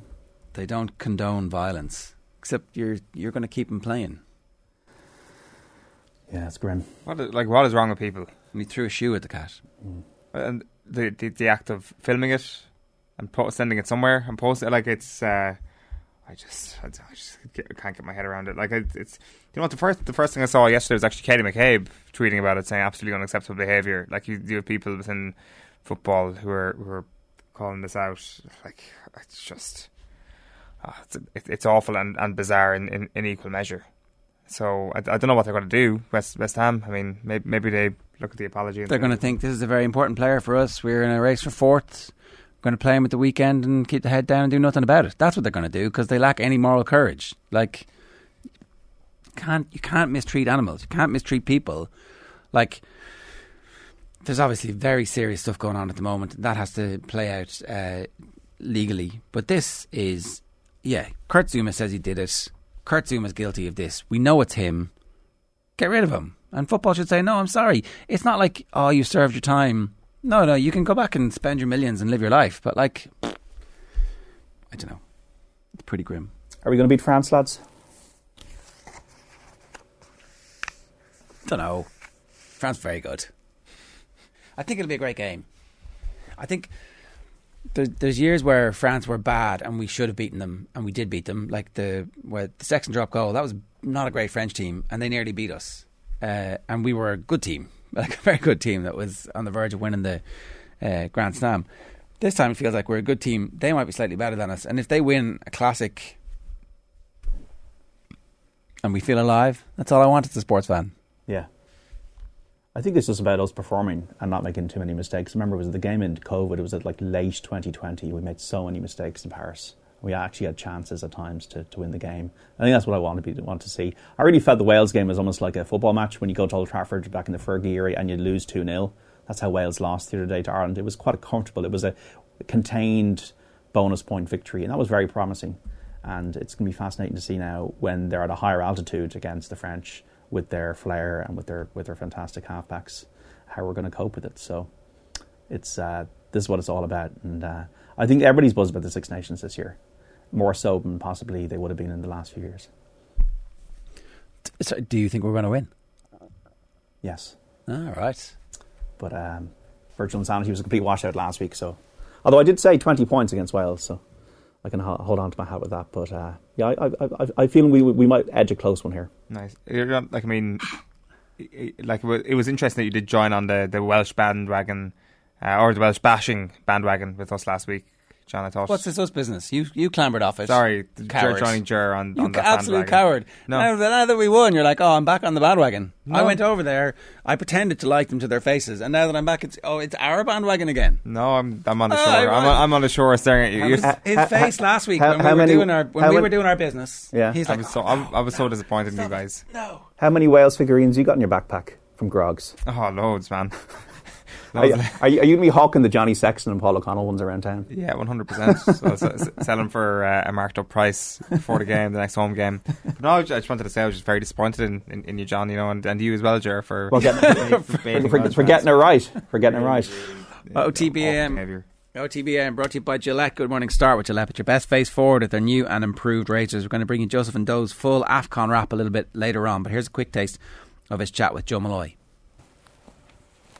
They have that, I will say, prudent approach to say, listen, it's better not to do too much and go to the final than try to play expansive football. But they have a player who can play that expansive football, and I think also that will help Salah.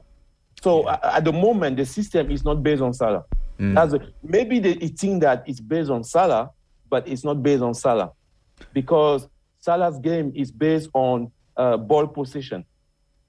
It's not based on defending without the ball. That's not possible. He needs the ball all the time. Yeah, I agree. And that's why I put it to you that I find it hard to believe that Salah enjoys this style of football. I'm sure he has great pride playing for Egypt and loves playing for Egypt, but it just seems like a great waste of one of the great footballers to play this style of football. It's such a waste. It's such a waste. Do you know what else is a waste? Let's stay on that point. Okay, we go with this very, very, very miserable brand of football, and then we get to penalties. And then we don't even let our brilliant footballer take a penalty. I mean, at this stage, I just give up. I'm walking out of the room.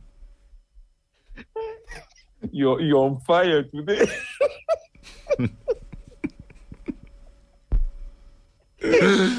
I need to speak to someone in Egypt. You say Joe is not happy. I'm really not happy. More of that goodness coming your way at around about 9:30 this morning. I'm going to give you another opportunity to enter our competition. This is an absolutely brilliant prize that we have for you. There's daily prizes of jerseys up for grabs, but our special competition for you is that Aer Lingus, official airline sponsor of the Irish rugby team, bring home advantage to wherever the team plays, and to celebrate, we have an amazing prize.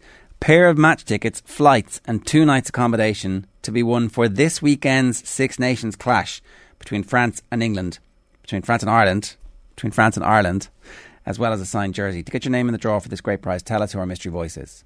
Props are a different animal. They're like wrestlers or boxers. They have a fighting weight. To enter, you can WhatsApp the answer to 0879 180 180. You can tweet us at Off The Ball, or you can comment on our YouTube channel, and each daily winner will win an Ireland jersey, and we'll go into the draw on Thursday for the grand prize as well. And that's the same number. You can get your comments in for us. You can leave a comment on the YouTube channel as well. Now, we want to move on because Bellator is returning to Dublin's 3 Arena on Friday, February the 25th. It's just 3 weeks away at this stage. It features a massive domestic clash between Leah McCourt and Sinead Kavanagh, who are both ranked 4th and 5th in the featherweight division. And I'm delighted to say Sinead Kavanagh is with us this morning. Sinead, how are you getting on? How are you, lads? I'm all good. Less than 3 weeks to go, really, at this stage. How is the preparation? What's your level of fitness and expectation like at the moment? Everything's going well. I even have wrestler here. I've a swollen ear from wrestling, and everything's going well. I'm looking forward to the fight. I prepared well, and I just had obviously just a training camp before this one, so everything's looking great. The wrestler ear, is that something that you've obviously targeted in advance of this fight? Does that mean you're doing more wrestling sparring in the build up to this one than normal? I've been I love wrestling anyway, so I do that every week, every Friday. It's a hard class to do, and I do it with the best. I'm doing it with Sergey, and it's just a bad thing. It's terrible looking. The scars of battle. It's it's like I thought. Is it not something that you're kind of proud of? A bit of a mark that this is who I are. Come and get me. Yeah, well, I think the lads love it, but I don't think I need it. So I don't. When does when's the worst part of training camp for you? Is it these next few weeks where it's hardest, where actually the fight comes really into focus, or are the next couple of weeks the best because you're feeling the fittest and most ready to go? Everything's going well. These few weeks now, we're just getting the training and just thinking of what you need the most, you know. And the thing I hate is water loading. It's when you have to drink a load of 7 litres of water a day, like, you know. So that's no fun, especially in the cold. Is the point of the water loading so that you're flushing everything out of your body, but also then when the weight cut happens towards the end, you're kind of ready to lose a lot of liquid if you have to on the day? Yeah, that's it. Yeah, so just preparing your body for losing a few more pounds before the fight, you know. Pounds that, like, it's hard to get off you, so that's what you do. And is the weight cut something that you are okay with generally, or is it actually getting harder and harder as you go on? Oh no, it's getting easier. Like, my body's getting used to it now these days, you know. So it's my body's used to it, you know. And every time you don't get used to the weight cut, like, but you get more prepared for it. How long does it take after the weight cut for you to, or any fighter really, to get back on form or to be back in the zone again and to be back feeling good about life? Is it a couple of hours, or how quick is that turnaround? Yeah, it's a couple of hours. Yeah, once you get your liquids back in and you start to feel, a few hours then later you'll start to feel a bit more normal, a bit more with it again, you know. Just to go back to the difference between the boxing and the wrestling, you started your international career as a boxer. That's kind of, I think, how people might have been familiar with you first. So I don't know. I mean, but I'm assuming that was something, that's a skill set that you rely on in moments of crisis. Then you have to acquire the skills of wrestling to become competitive at MMA. Is that something that you need to keep working on the boxing skills still, because, like, you know, you double down on your own strength, or how do you get that balance in your training? Yeah, it's like, I've actually gone back to boxing, like, for this fight. I feel like that I've got a bit, like, sloppy, like, in other fights, you know, and I just need to go back to a boxing club and train with the boxers. Like, it's a very hard sport. Like, you have so many different sports in one sport, like, and I'm doing wrestling and doing jits, and you just have to you can't let one slip, and you just have to keep up with every sport, like. And very hard on the body, you know. Well, I was going to say, even the balance and brain space and time. It's like this week I'm going to map out my training sessions, and part of it is going to be wrestling, part of it's going to be kicking, part of it's going to be boxing, part of it's going to be defending all those as well. Yeah, that's what you do. Yeah, you have a special day for what you're going to do, and just hope you're not so tired to do it, you know. And is that the case this late in the training camp, Sinead? Is it still a fairly varied programme? Yeah, I know exactly what I'm doing every day, you know. I have that. It's like a sync now with my body to know what I'm doing every day. When do you start thinking about tactics for the fight? Has that already come into view? Yeah, definitely. Yeah, you think about that. I suppose when you know who your opponent is, I'll know what our strengths are, what our weaknesses are, and yeah, try to bring that into the training. Try to get that with spars and get people to kind of act like her and fight like her, you know. For a fight like this, where you know your opponent so well, and you've known Leah for a long time, again, it's I guess it's double edged. On one side, you're like, okay, there's a comfort, you know exactly what's going to happen. On the other, it's not that you get complacent, but she might do something that you don't expect, and that could be more shocking because you're supposed to know what she's going to do. So, how do you prepare for what she's preparing? We don't really, because we haven't sparred in a long time. Like, we know each other, and we've done some good things for each other, you know, for our training camps and stuff like that. But we kind of like distanced ourselves the last while, and because we kind of knew this was gonna happen. So I think Leah has improved, and so has I. So I don't think we know what each other is gonna do. You know, we just have to wait for the night and just feel about it that night. Talk to us a little bit about the aftermath of the Chris Cyborg fight. What was your recovery like from that? Physically, obviously, you know, it's important to recover, but psychologically as well, the impact that a loss like that can have on some fighters, it's going to make them say, right, that's enough. On other fighters, you've clearly decided that you want to come back and you know, maybe get another crack at a title at some point. Yeah, definitely. Like she's the best in the world, like, you know, and I went in there to win, you know. The other girls went in there to survive. I went in there to throw down. I went toe to toe with Chris Cyborg, and I hit her and she hit me, and it was someone was going to get laid out, you know, and it was just it was me this time, you know. But yeah, of course I want to go back there. Like I turned her off. I done some great things in that fight as well, you know. I turned her off the cage. I put her on the cage, and I just went for it then. So yeah, I want to fix my mistake and get back there again and fight her, you know. And I don't know, do you go through the video of it and go, right, that's the bit where I lost this fight. If I was to be in the situation again, I would do this differently. Is it, or is the fight too difficult to watch in that minute detail? No, that's exactly what I've done. Like I know what I've done wrong. You know, I rushed it. I rushed it too much. Like, you know, I rocked her. I rocked Chris Cyborg at the start of the fight with a right hand. So, you know, I'm doing something right, you know. So, I just had to, fix my mistake, and I'll go again against her. Is it a defensive thing then? Like, do you work on your defence to make sure that the next time when she comes like that you have a plan in place?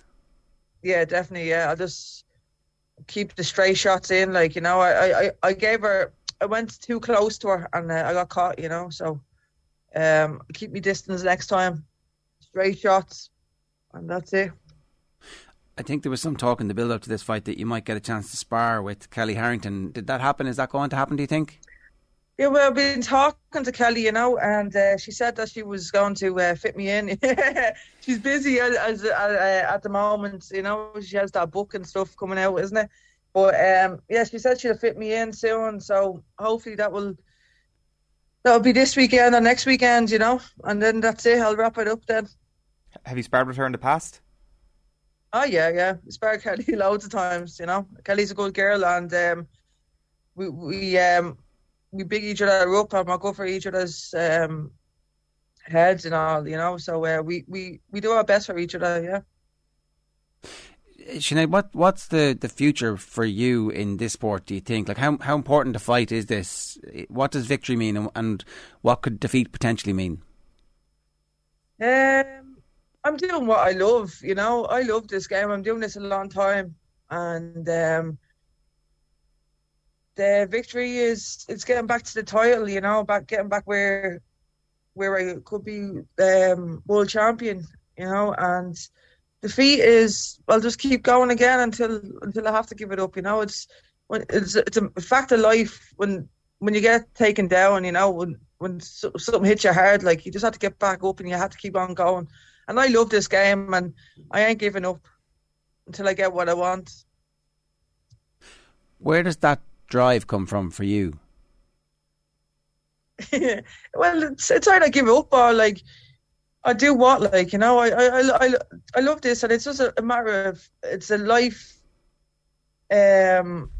lessons from before, where you don't give up in life, you know. You have to just keep going no matter what life throws at you, like. So I'm going to do my best here, and that's all you can do.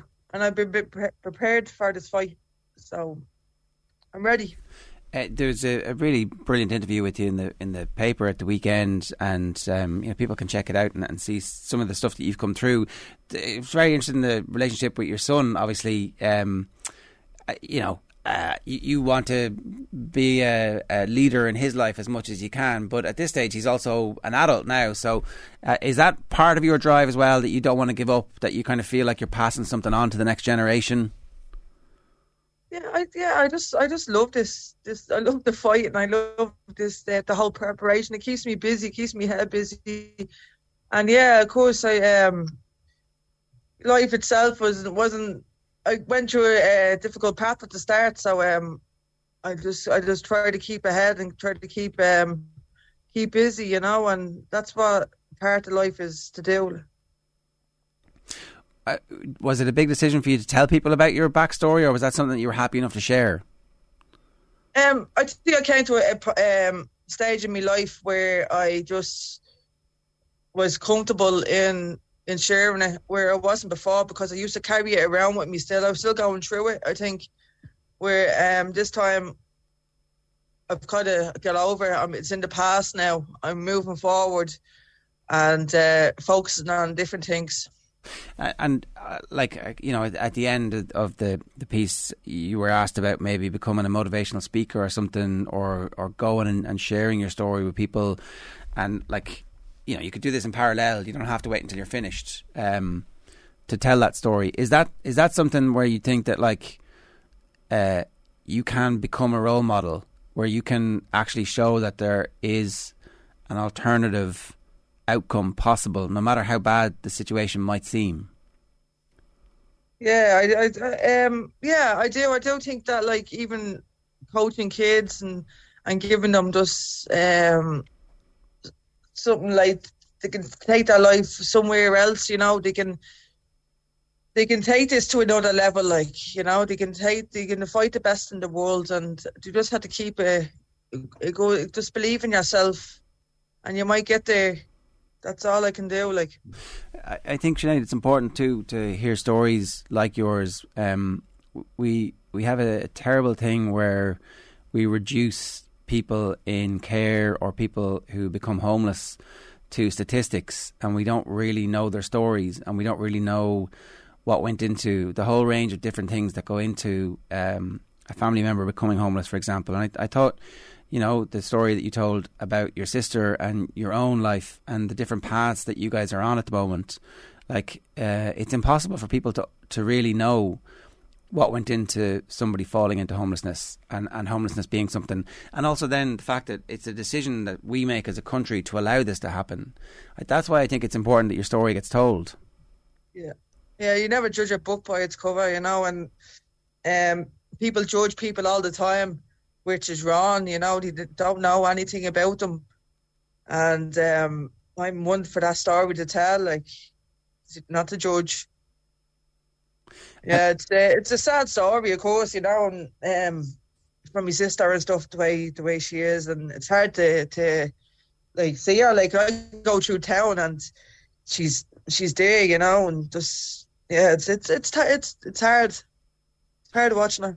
I'm sure, like, that's the thing, right? And the rest of the country, we get to walk past and we read the stories and we hear the politicians debate on the radio about homelessness and the housing crisis. Yeah. But actually, you know, in your family, it's a real thing, and that's why, like, there's a humanity involved in you telling that story that actually reaches people in a way that no debate on the radio about whether or not we need to build more social and affordable housing is actually going to reach people. Yeah. Yeah. It's, I'm sorry.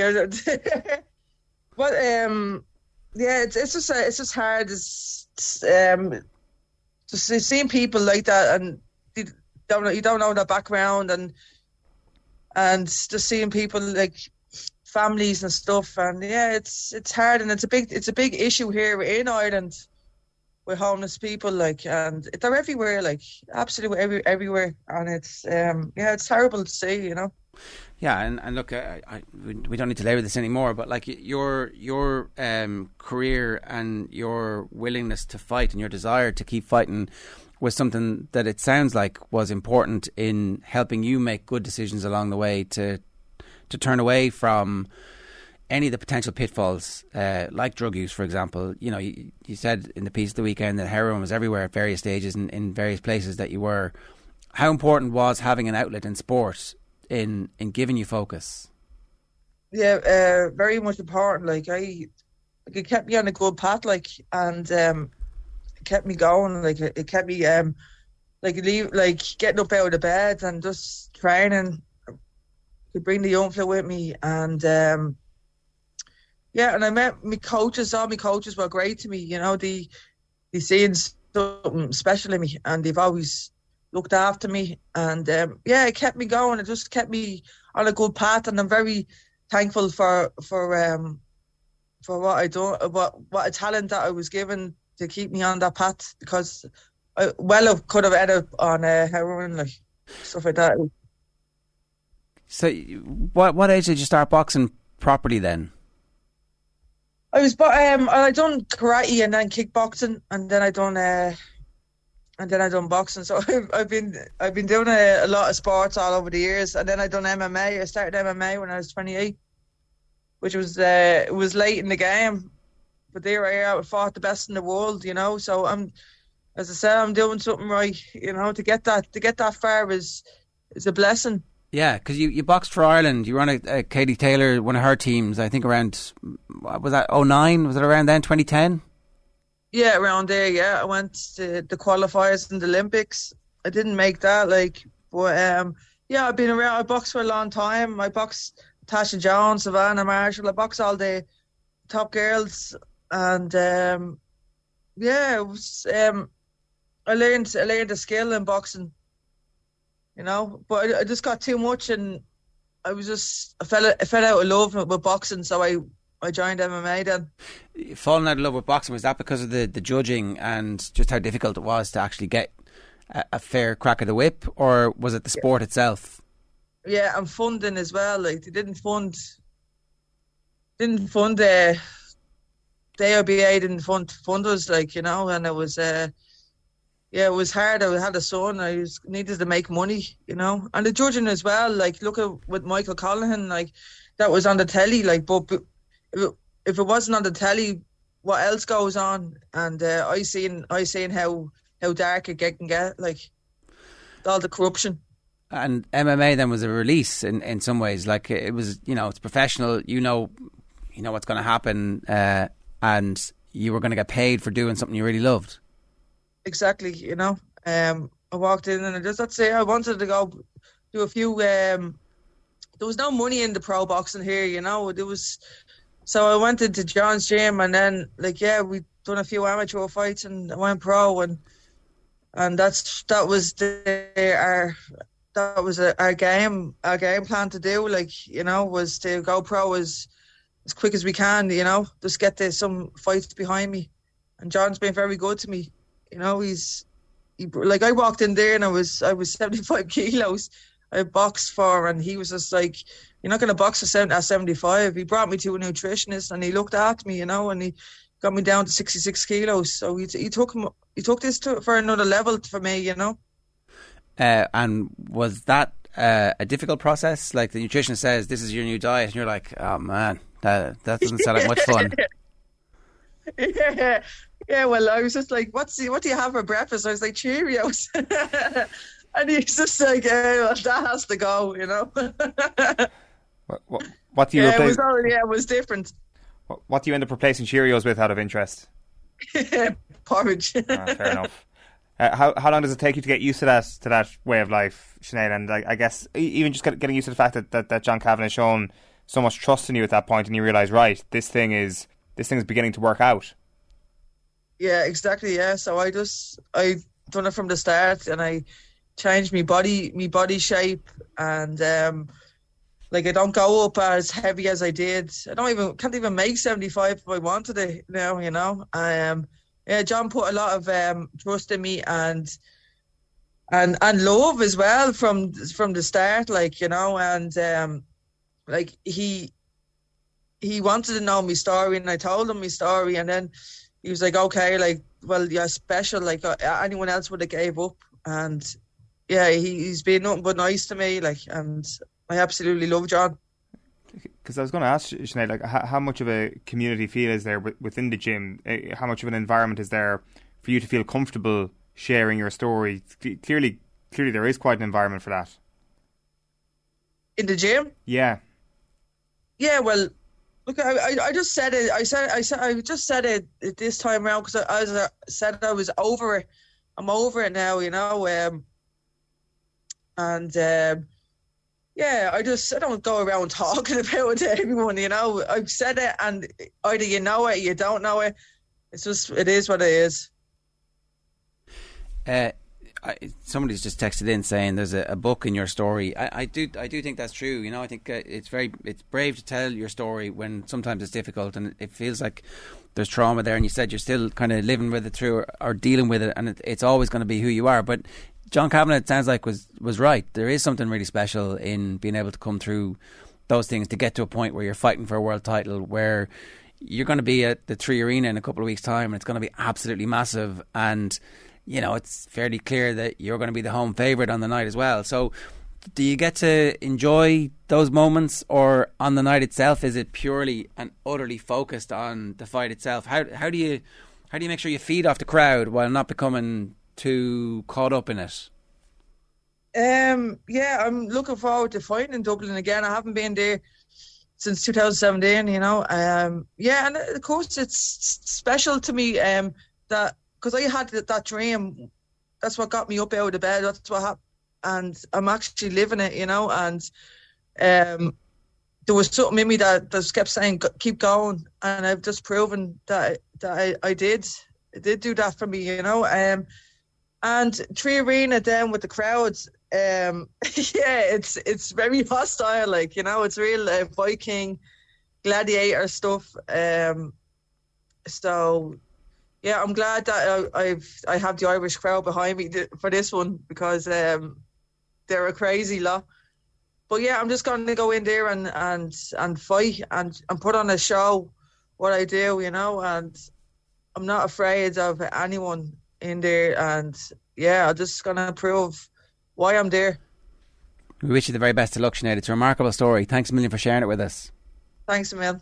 Thanks for having me. Sinead Kavanagh there, and that fight is on Friday the 25th of February. It's Bellator in Dublin's Three Arena. It's obviously a massive clash between Sinead Kavanagh, who you've just been listening to, and Liam McCourt, who we had on a couple of weeks ago, ranked 4th and 5th in the featherweight division. And yeah, you can get in touch with us if you'd like this morning. 0879 180 180 is the WhatsApp number, or of course you can get us as well at Off the Ball AM on Twitter. Here's what we've got on OTB Sports Radio today. OTB Gold is Jerry Eisenberg, the legendary boxing scribe, who spoke to us about his relationship with Muhammad Ali. He's got a new book out actually about his relationship with Ali. Dadcast at 3, Career Retrospective is Kieran Fallon at 4, and Ronnie Delaney is OTB Gold at 6. And then the show will be live tonight from 7 as well. Up next this morning on OTB AM, it's Graham Garrity. OTB AM. It's 20 minutes past 9. Andrew's been in touch to say Westmeath's NFT would surely be Joe Dolan. Sorry, Adrian, but obviously you can't do that because, I mean, it was a joke in the first place. But Adrian's alive. That's why he can be the bodily representation. It would be a hologram. You could actually have an NFT of Joe Dolan now. It's true. I would say that John Aldridge would have been Adrian's choice for an NFT. I know, but that's, surely he's a Scouser. Well, what was his Westmeath Mount Rushmore? It was John Aldridge and Paddy O'Shea on there anywhere? I think so, yeah. Alongside Niall Horan and... Was Niall Horan and Joe Dolan on it? Yeah, possibly. Sora Wright says, the Irish character is noble and spirited, but like any large group of people, at least half of us are bollockses.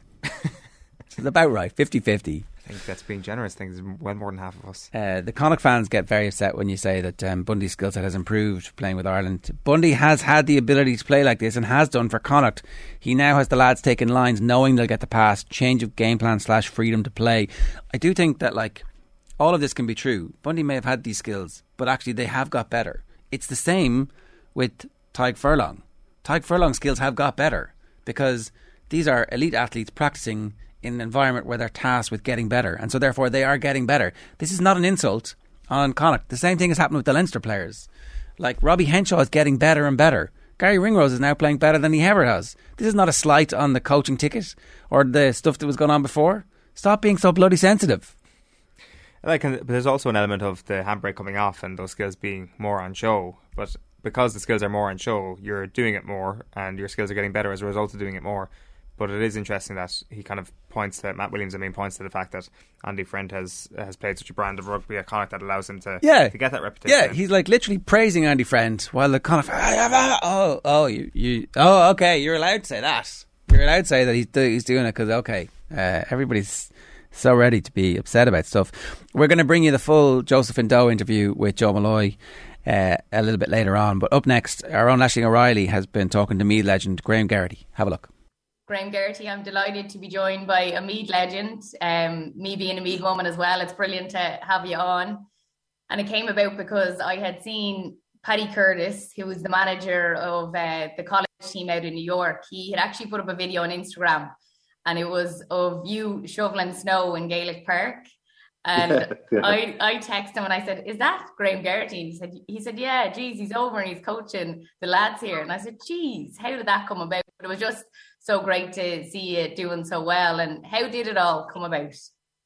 I was actually over visiting Paddy at Thanksgiving, and he'd taken over the college team because he'd won the championship the previous year, so he got to be the manager. I think that's how they select it. And he was starting training that week and asked would I come and take a session with him. So I did, and I enjoyed this. They enjoyed it, and he asked me back then in January to do a kind of intense 10 days training with him. I think the reason behind that was because most lads are away at college in different areas of the state, and they were all off at that stage, so they're all back in New York, and it was only probably time that would get everybody training collectively. So the timing was good for me and for him. Anyway. And these are all American-born lads, like 18 to 24 years of age. What's the skill level like? I was actually very surprised, and I played in New York years ago, back in the early 90s, and I suppose the skill level at that time, and most of them were Irish. It wasn't great, but it's come on leaps and bounds since then, and most of these guys are playing since they were probably 5 or 6 anyway. Having probably most of them are, their parents are Irish anyway, so they grew up playing Gaelic football and with the Gaelic ball. So I was very surprised with the skill level they have, and the commitment as well. So it's like we're looking forward. They're coming over here in 2 weeks, so we're really looking forward to meeting up with them again and starting. I suppose we'll have a challenge match on the Wednesday that are here, and then they play Friday and Saturday. So we're looking forward to see how they get on against the Irish teams here. Yeah, definitely. And would any of these lads be on the New York team? I'd say there's probably going to be maybe 4 or 5 of them maybe on the panel. So I don't know. They're only kind of in pre-season at the minute. There'll definitely be some of them on the junior team anyway. I think they come over here as well to play in the junior championship. But there probably 1 or 2 of them would definitely be good enough to be on the senior team anyway. Jeez. And you obviously managed Blanche IT. So when you train them, say, and then you train the New York lads, is there much difference in the skill? I suppose, like, when I was training Blanchardstown, we probably had a couple of county players, so that is the only difference. Now there was a lot of kind of lads that were, you know, mediocre club footballers as well that were on the panel, but like you have, I suppose that's the mixture you have in every team. But I think that the one thing with the New York lads is, now, they'd know each other from playing against each other, you know, week in, week out. The college lads here might have seen one lad, you know, from one end of the year to the other, or when they're in college. So that's the, I suppose, advantage that they have that way. But the big disadvantage they have is that they don't have challenge games. They can't play against anybody really, only the New York juniors or some of the senior team as well. So that's the disadvantage they have coming over, that they don't have those, you know, the luxury of having, you know, pre-season games or even, you know, they enter at the semi-final stage here. So the guys that they'll be playing against would have had, you know, come through the league basis of the championship. So that's the disadvantage that they have. Yeah, they don't get as much game time. And what did you make of Gaelic Park? You said you were out there in, I think it was 93, 94. I was actually out there in 2013. I remember people telling me that you had come out years ago, and I think it was Meath Juniors you played on. The Meath Juniors, yeah. They disbanded then. But we were after winning the under-21 championship here. So there was 4 or 5 of us of that under-21 team that played in New York. It was a local fella here beside me, Jerry Heeby from Beliber. He was the manager of the team, and they brought us out for, I think we were there probably for 6 or 7 weeks, and we ended up winning the championship. But I know it was only a junior championship. It was great I suppose, for them, they hadn't won it before, and I suppose for us going out as well, it was, you know, it was great to, I suppose, make it worth your while traveling, that you did come home with something. Oh, absolutely. And when I went out for 3 months, and I didn't come back for 3 years. That didn't happen to you? No, well, it nearly did. I think the rest of the lads were getting ready to go, and I said, I don't think I'm going to go home. I'm going to stay here. And I got cold feet at the last minute, so I ended up coming back. And just talking about as well the Blanchardstown IT, so you actually, if I'm right in saying, actually went back and played for them. Yeah, so I think that came about. I was training the college, and I trained them to that Division 3 championship, and then the following year, then we won the Trench Cup, and I actually went back to college then, so I ended up playing then in the Segerson. I always wanted to play a Segerson Cup anyway, and because I was the manager, I was able to pick myself anyway. So that was the one advantage of it. Oh God, make the team around you. Yeah, but I great help there with Val Anders as well. So he was lecturing the college too, and he, I suppose, typical Val, he comes in when we're doing well and tries to take over, but he was a great help as well. Yeah. And so you would have probably been in your late 30s at that time? I was when I was playing Segerson, I was 40. So oh right. Yeah. Wow. And they actually played the following year as well, so I would have been 41 playing. Probably one of the oldest. That's ongoing. Fair play. Yeah. Listen, it was, I suppose, the fact that we hadn't huge numbers either. You know, it was easier. If it was any of the bigger colleges, you probably wouldn't have even got on the subs bench, but take advantage of every opportunity. Anyway. Yeah, absolutely. And you actually went on to do a course and then went into being a social worker actually after that. Yeah, I'm a social care worker with 3 steps. So I've been off actually for the last year or so. So I'm going back now in a couple of weeks. So looking forward to that now. It's been a long haul getting back, but we have to go back sometime. Yeah, no, that's great. And they obviously gave you some time off as well. Yeah. And what sort of work do you do with them, or what's it like? Well, I suppose like the houses I work in, they're residential houses, so the kids stay there full time. They're there for different reasons, maybe for broken homes or you know, for several different reasons. So we just kind of look after them and trying to educate them in the way of life really, and prepare them for from moving on. They stay with us till they're 18. There are some exceptions where they stay longer, but just, get them ready for life and get them ready for work and really to adjust and get them back into society. Brilliant. And obviously we all heard about your illness that you had, and you were saying there that you took some time off. It was quite a serious illness. I remember when the news broke, I think it shook not just the GA community, but it shook literally a lot of people across Ireland. How are you doing now? I'm doing good now, thank God. As I said, it was a long road, but mostly like tiredness now is still a big thing, but just, that could take a couple of years to get over that. Maybe just getting older as well, but it's, like 3 steps have given me all the time I need to get back right. And, so as I'm ready to move on and put all that behind me. But, so the family have been very good to me, and friends. So it's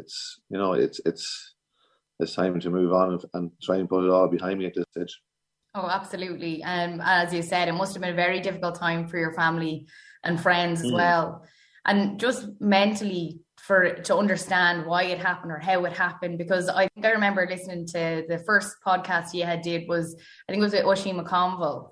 It was the first time I had heard since it all happened how you were doing, and you had said that it just sort of came out of nowhere. So mentally, is it hard to sort of understand all of that?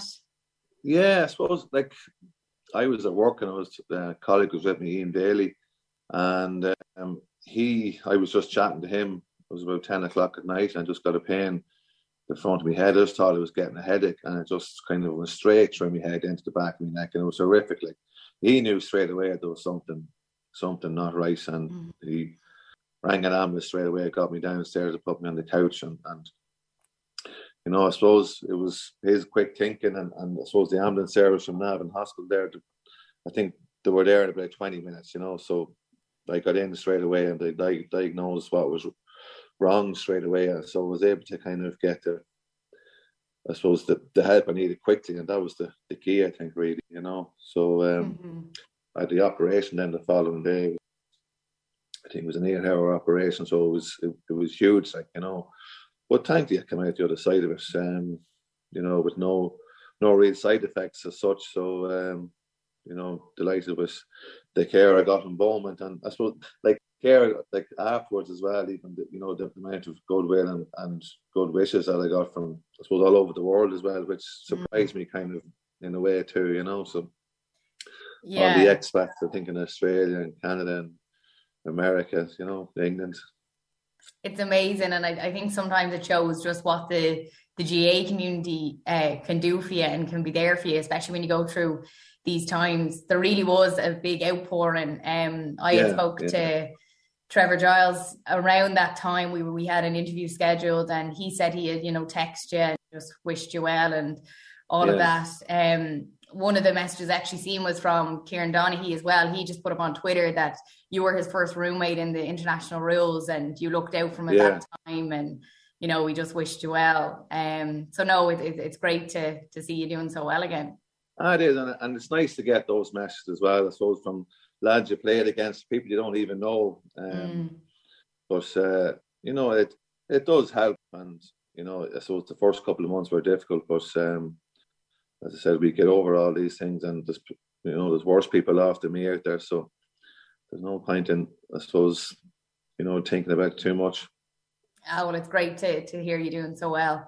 And just speaking about the international rules, did you enjoy playing it, the physicality of it? I did, yeah. I think that was probably the thing that appealed to me kind of more so than the game itself, because it can be scrappy. The physicality we don't probably get as much now in the GA, and I think that was a spectacle for everybody really to they always knew there was going to be contact or a row or something. I think that's appealed to a lot of the Irish people as well, but like it did get overboard. I think it was in 96 kind of, it got a bit, I think it was in Crow Park. Sean Boylan could have been their manager at the time. It did get very aggressive, and I think the tackle after the ball, or the antics of after the ball was gone, was a bit too much. But it's good to see it back again, but it's for me, it's not the same as it was. To take the physicality out of a bit, and I think, as I said, did appeal to a lot of the spectators going to the games. You had a serious injury. I remember it was like your neck, wasn't it? It came down right on top of you. So that's what I said. Like the tackle itself was fine, but the fact that I had my arms trapped, I couldn't protect myself when I was falling. I banged my head off the ground and I was knocked unconscious. So I probably should have spent the night in the Mater Hospital, but I decided to leave, which I shouldn't have done, you know. But, where did you go? Did you just want to go out, or what was going on? No, I went back to the reception. I ended up going back to the hotel. I think I went to bed then early because I wasn't feeling well.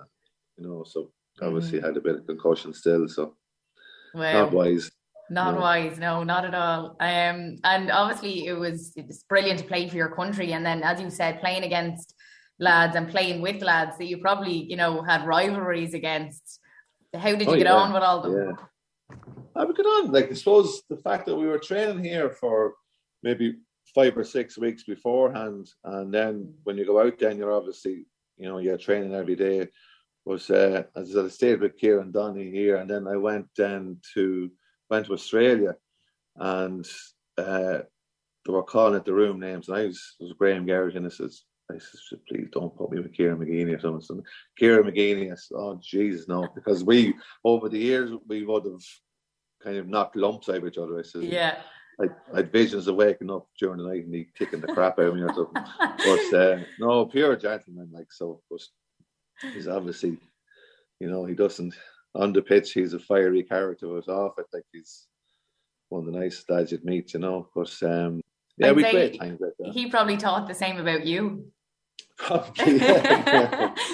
But I suppose over the years, all our pre-season or pre-championship games, we would have played Armagh in probably a month before the championship started, and it was just the referee would throw the ball in, and I think they used to get Pat McEnany to referee most of the games because he just throw the ball in and that was it. Then we'd knock lumps out of each other, but once it was over, then, you know, that was it. Like, kind of to prepare us for what was to come. But like to play with some of the best players in the country was fabulous. Like, and I suppose the trips away are always special as well because we're all together every day. You know, you eat and drink together. And I was going to say sleep together, we didn't. Thank God you didn't. No. But I'm sure that you kept good friendships with them over the years then. Ah, yeah, you'd always be you wouldn't be in contact with them that much, but if you meet them out and that's it, you know, you'd always have something to talk about, all right. Brilliant. And another interesting thing about you is that you actually had trials with Arsenal. I always remember this story growing up. And then you think, geez, what could have been, like, if you maybe concentrated on soccer, do you think that could have been the path you would have went down? I don't know.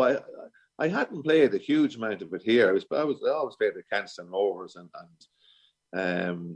you know, we're in the Meath District League, but you know, to get that call was out of the blue, totally. Really, it came through Alex Ferguson, I think, being at the Meath Dublin game, and he commented on, I think, myself and Tommy Dow, and one or two of the Dublin players. But I got a phone call from, I suppose, Arsenal to go for trials. So I thought I'd done well over there, but I think the time they were looking for someone to replace Lee Dixon, and I just wasn't ready for that. But I think if it was left, probably, you know, you need probably 6 months a year to get your kind of bearings and you know, to get in on the whole professional kind of soccer end of it. But listen, it wasn't for me. I come back here and you know, I suppose Gaelic was my first love, and that's really what I wanted to do.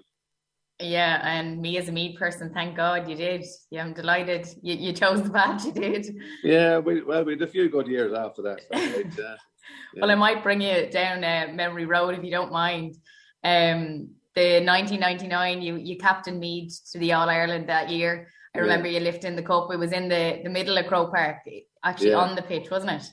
Yeah. I suppose that was it was a good thing, and I suppose a bad thing for me as well. I suppose any player wants to, I suppose, play for the county, and then the captain and winning Ireland was fantastic, and everyone wants to climb the steps of the Hogan stand. But I think for safety and crowd reasons that they tried that year, I think. But the positive thing about it was when I went round kind of the perimeter of the pitch afterwards. You see all your friends and I suppose lads you played with and selectors and mentors over the years. And my own club mates and I suppose dads that trained me over the years. So that was the good thing about it. And I got to meet my parents as well, which, you know, it was on a crowded pitch. You wouldn't see anybody probably for, you know, a day or two until the whole thing died down. So that was the plus side of it. But listen, to lift it anywhere, it was an honour for me, and it was something special that you never forget. Yeah, no, I remember it. Like, I got your autograph that day. A funny thing. I was waiting we were in the county club in Dunshaughlin. So yous all arrived back, and I think I was 6 or 7 at the time. And I remember saying to my mum, I was like, I'm going to get his autograph. And my mum was sort of pulling me back. And I remember you were with Sean Boylan up the very top of the marquee. And I just squeezed through a few people and got your autograph that day. So I think, you know, I suppose that was the good thing, I suppose, then about, you know, it's all kind of nearly enclosed now. You don't get to see the players now. That time, you know, the county club was kind of the attraction for everybody. The team went back there. We mixed with the supporters, and you know, there were great occasions and great for us as well, I suppose, to meet, I suppose, the fans as well, and you know, so it was all kind of a big family thing then, you know, compared to now. You nearly can't get near any player now. That's what I was going to ask. Do you think it's changed a lot? I think it has, yeah. I suppose social media probably has a lot to play too, you know. Players really, I suppose that time, we were just talking about it yesterday, like after most games we used to all go for a drink, and you nearly can't do that now. Everybody has a camera phone, and no matter what you do then, it's up on social media. And I think it's, you know, the players need to enjoy the game now as well as, you know, enjoy what happens after games rather than, you know, if you lose a game now, you're nearly going to training nearly straight away, you know. So I think it's pushing probably a lot of players away from playing inter-county football as well, because the commitment is massive. Massive. And anytime I talk to anyone who has stepped away, a lot of people say just it takes over your whole life. So you nearly have to make a decision whether you want this type of career or you want to play for your county or family or different things. I know there's people that can balance it all, but it's a really big toll on a lot of lads and girls. Yeah, it is tough. And I suppose for the younger guys coming in as well, you know, they're at college, they're playing college football, club football, county football, and then trying to balance that with friends as well. And then if you have any relationship at all, you know, wherever you're with, you know, they have to row in behind as well, because it's more difficult for them because you're not allowed to go out or well, that's the way it's gone now. Players don't go out anymore and look after their body probably a little bit better than what we used to, maybe, you know. But it's, as I said, they need to, I think, enjoy life and enjoy playing sport and what goes with it. And just bringing it back to you again and your good memories, what sort of captain were you like? Were you a talker in the dressing room? I suppose every captain is, but like when I was captain, we had huge leaders everywhere. Like there was Trevor Giles, John McDermott, Darren Fay, you know, Tommy Dowd. So you didn't really have to say a whole lot. Obviously, you know, when we're having meetings, you'd say a few words, but then like we had the best talker in the world, and Sean Boylan really as well. So, you know, he took probably a lot of pressure off anybody that was captain, you know. But I suppose every game before you go out, you just have the last few words, and that was it. But I think once the game was on, everybody kind of stepped up to the plate and took on that mantle of, you know, doing something extra for the team. And that was kind of special about those from, I suppose, 96. Well, if you go back to 87, 88, kind of, they were the same as well, like the huge leaders all over the pitch. And that continued up to probably maybe 2001. And things have kind of been on the slide since then. Yeah, unfortunately, Sean Boylan, what a man. Obviously, everything that he's done for Meath football. What was your relationship like with him? We actually had a very good relationship. I think Sean kind of had a good relationship with most of the players anyway. He was always kind of somebody that you were able to turn to and talk to, really, you know, and about anything. And, you know, he's the wise man, and you know, you'd listen to what he's going to say, really, you know, and he'd steer you, you know, the best of his ability. And, you know, it was I was lucky, I suppose, that I grew up in that era where I was able to play under him, and you know, me, GA and GA in general have an awful lot to thank him for. Big time, and he's still going. He's still he was in with the under-20s there in Down. Conor Laverty and Marty Clark and Brendy McFay, they were all in there together. That was unbelievable to see him still at this age to still be there. I think he was with UCD with them as well, I think, and that's how that kind of came about. But it keeps him young, you know. He's a great man, and you know, he loves the sport, and I think anything that he can do to help anybody, he will. Mm-hmm. That's definitely the vibe you get from Sean. And he had some mad training techniques. Bettystown, Hill of Tara, I think you did some water polo, and you did some mad things. we played football with tennis balls and rugby balls and everything. Like, it was, so we were, this fella's mad half the time, you know. But it was, I suppose it was all, you know, when you're looking back then, it was all kind of like hand-eye coordination and you know, judging the bounce of the ball and, you know, different things. We played rugby as well a couple of times, and it's all for support play. We played basketball, you know. So, you know, he had all these kind of different. I think he was way ahead of his time. Really, you know. But you know, it left it interesting. You know, we often trained in Gormastown with in the pool with buoyancy jackets on. Some of the lads couldn't swim. And, you know, you were in, like, there was a deep pool there, so it was about 12 foot, but if you stopped running, you were sinking to the bottom. So it was, could you swim? For lads to keep moving. And could you swim?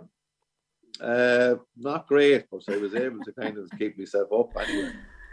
So Graham Garrity dishing the dirt on what it was like under Sean Boylan with Ash a little bit earlier this week. Now, episode 3, season 2 of the Football Pod is live. They've been talking mass red cards, Clifford's Range, James O'Donoghue's handling masterclass, Sigerson debate and Cork struggles, and maybe the Dubs are coming up with Paddy Andrews as well, much more as well. Get it while it's hot exclusively on the OTB Sports app. We are giving away an amazing prize of a pair of match tickets, flights and 2 nights accommodation in Paris to be won for this weekend's Six Nations clash between France and Ireland, as well as a signed jersey. Daily winners get an Irish jersey, and you'll also, everybody who enters will be on the chance of winning that amazing overall prize. It's all in association with our friends at Aer Lingus. This morning's winner correctly identified this voice. Props are a different animal. They're like wrestlers or boxers. They have a fighting weight. Former Ireland coach Eddie O'Sullivan. Jason O'Shea, good man yourself. You identified that, and so you are our daily winner today. And as I said, everybody goes into the draw later on this week for the overall prize. A reminder, OTB AM brought to you by Gillette. Good morning. Start with Gillette. Put your best face forward with their new and improved razors.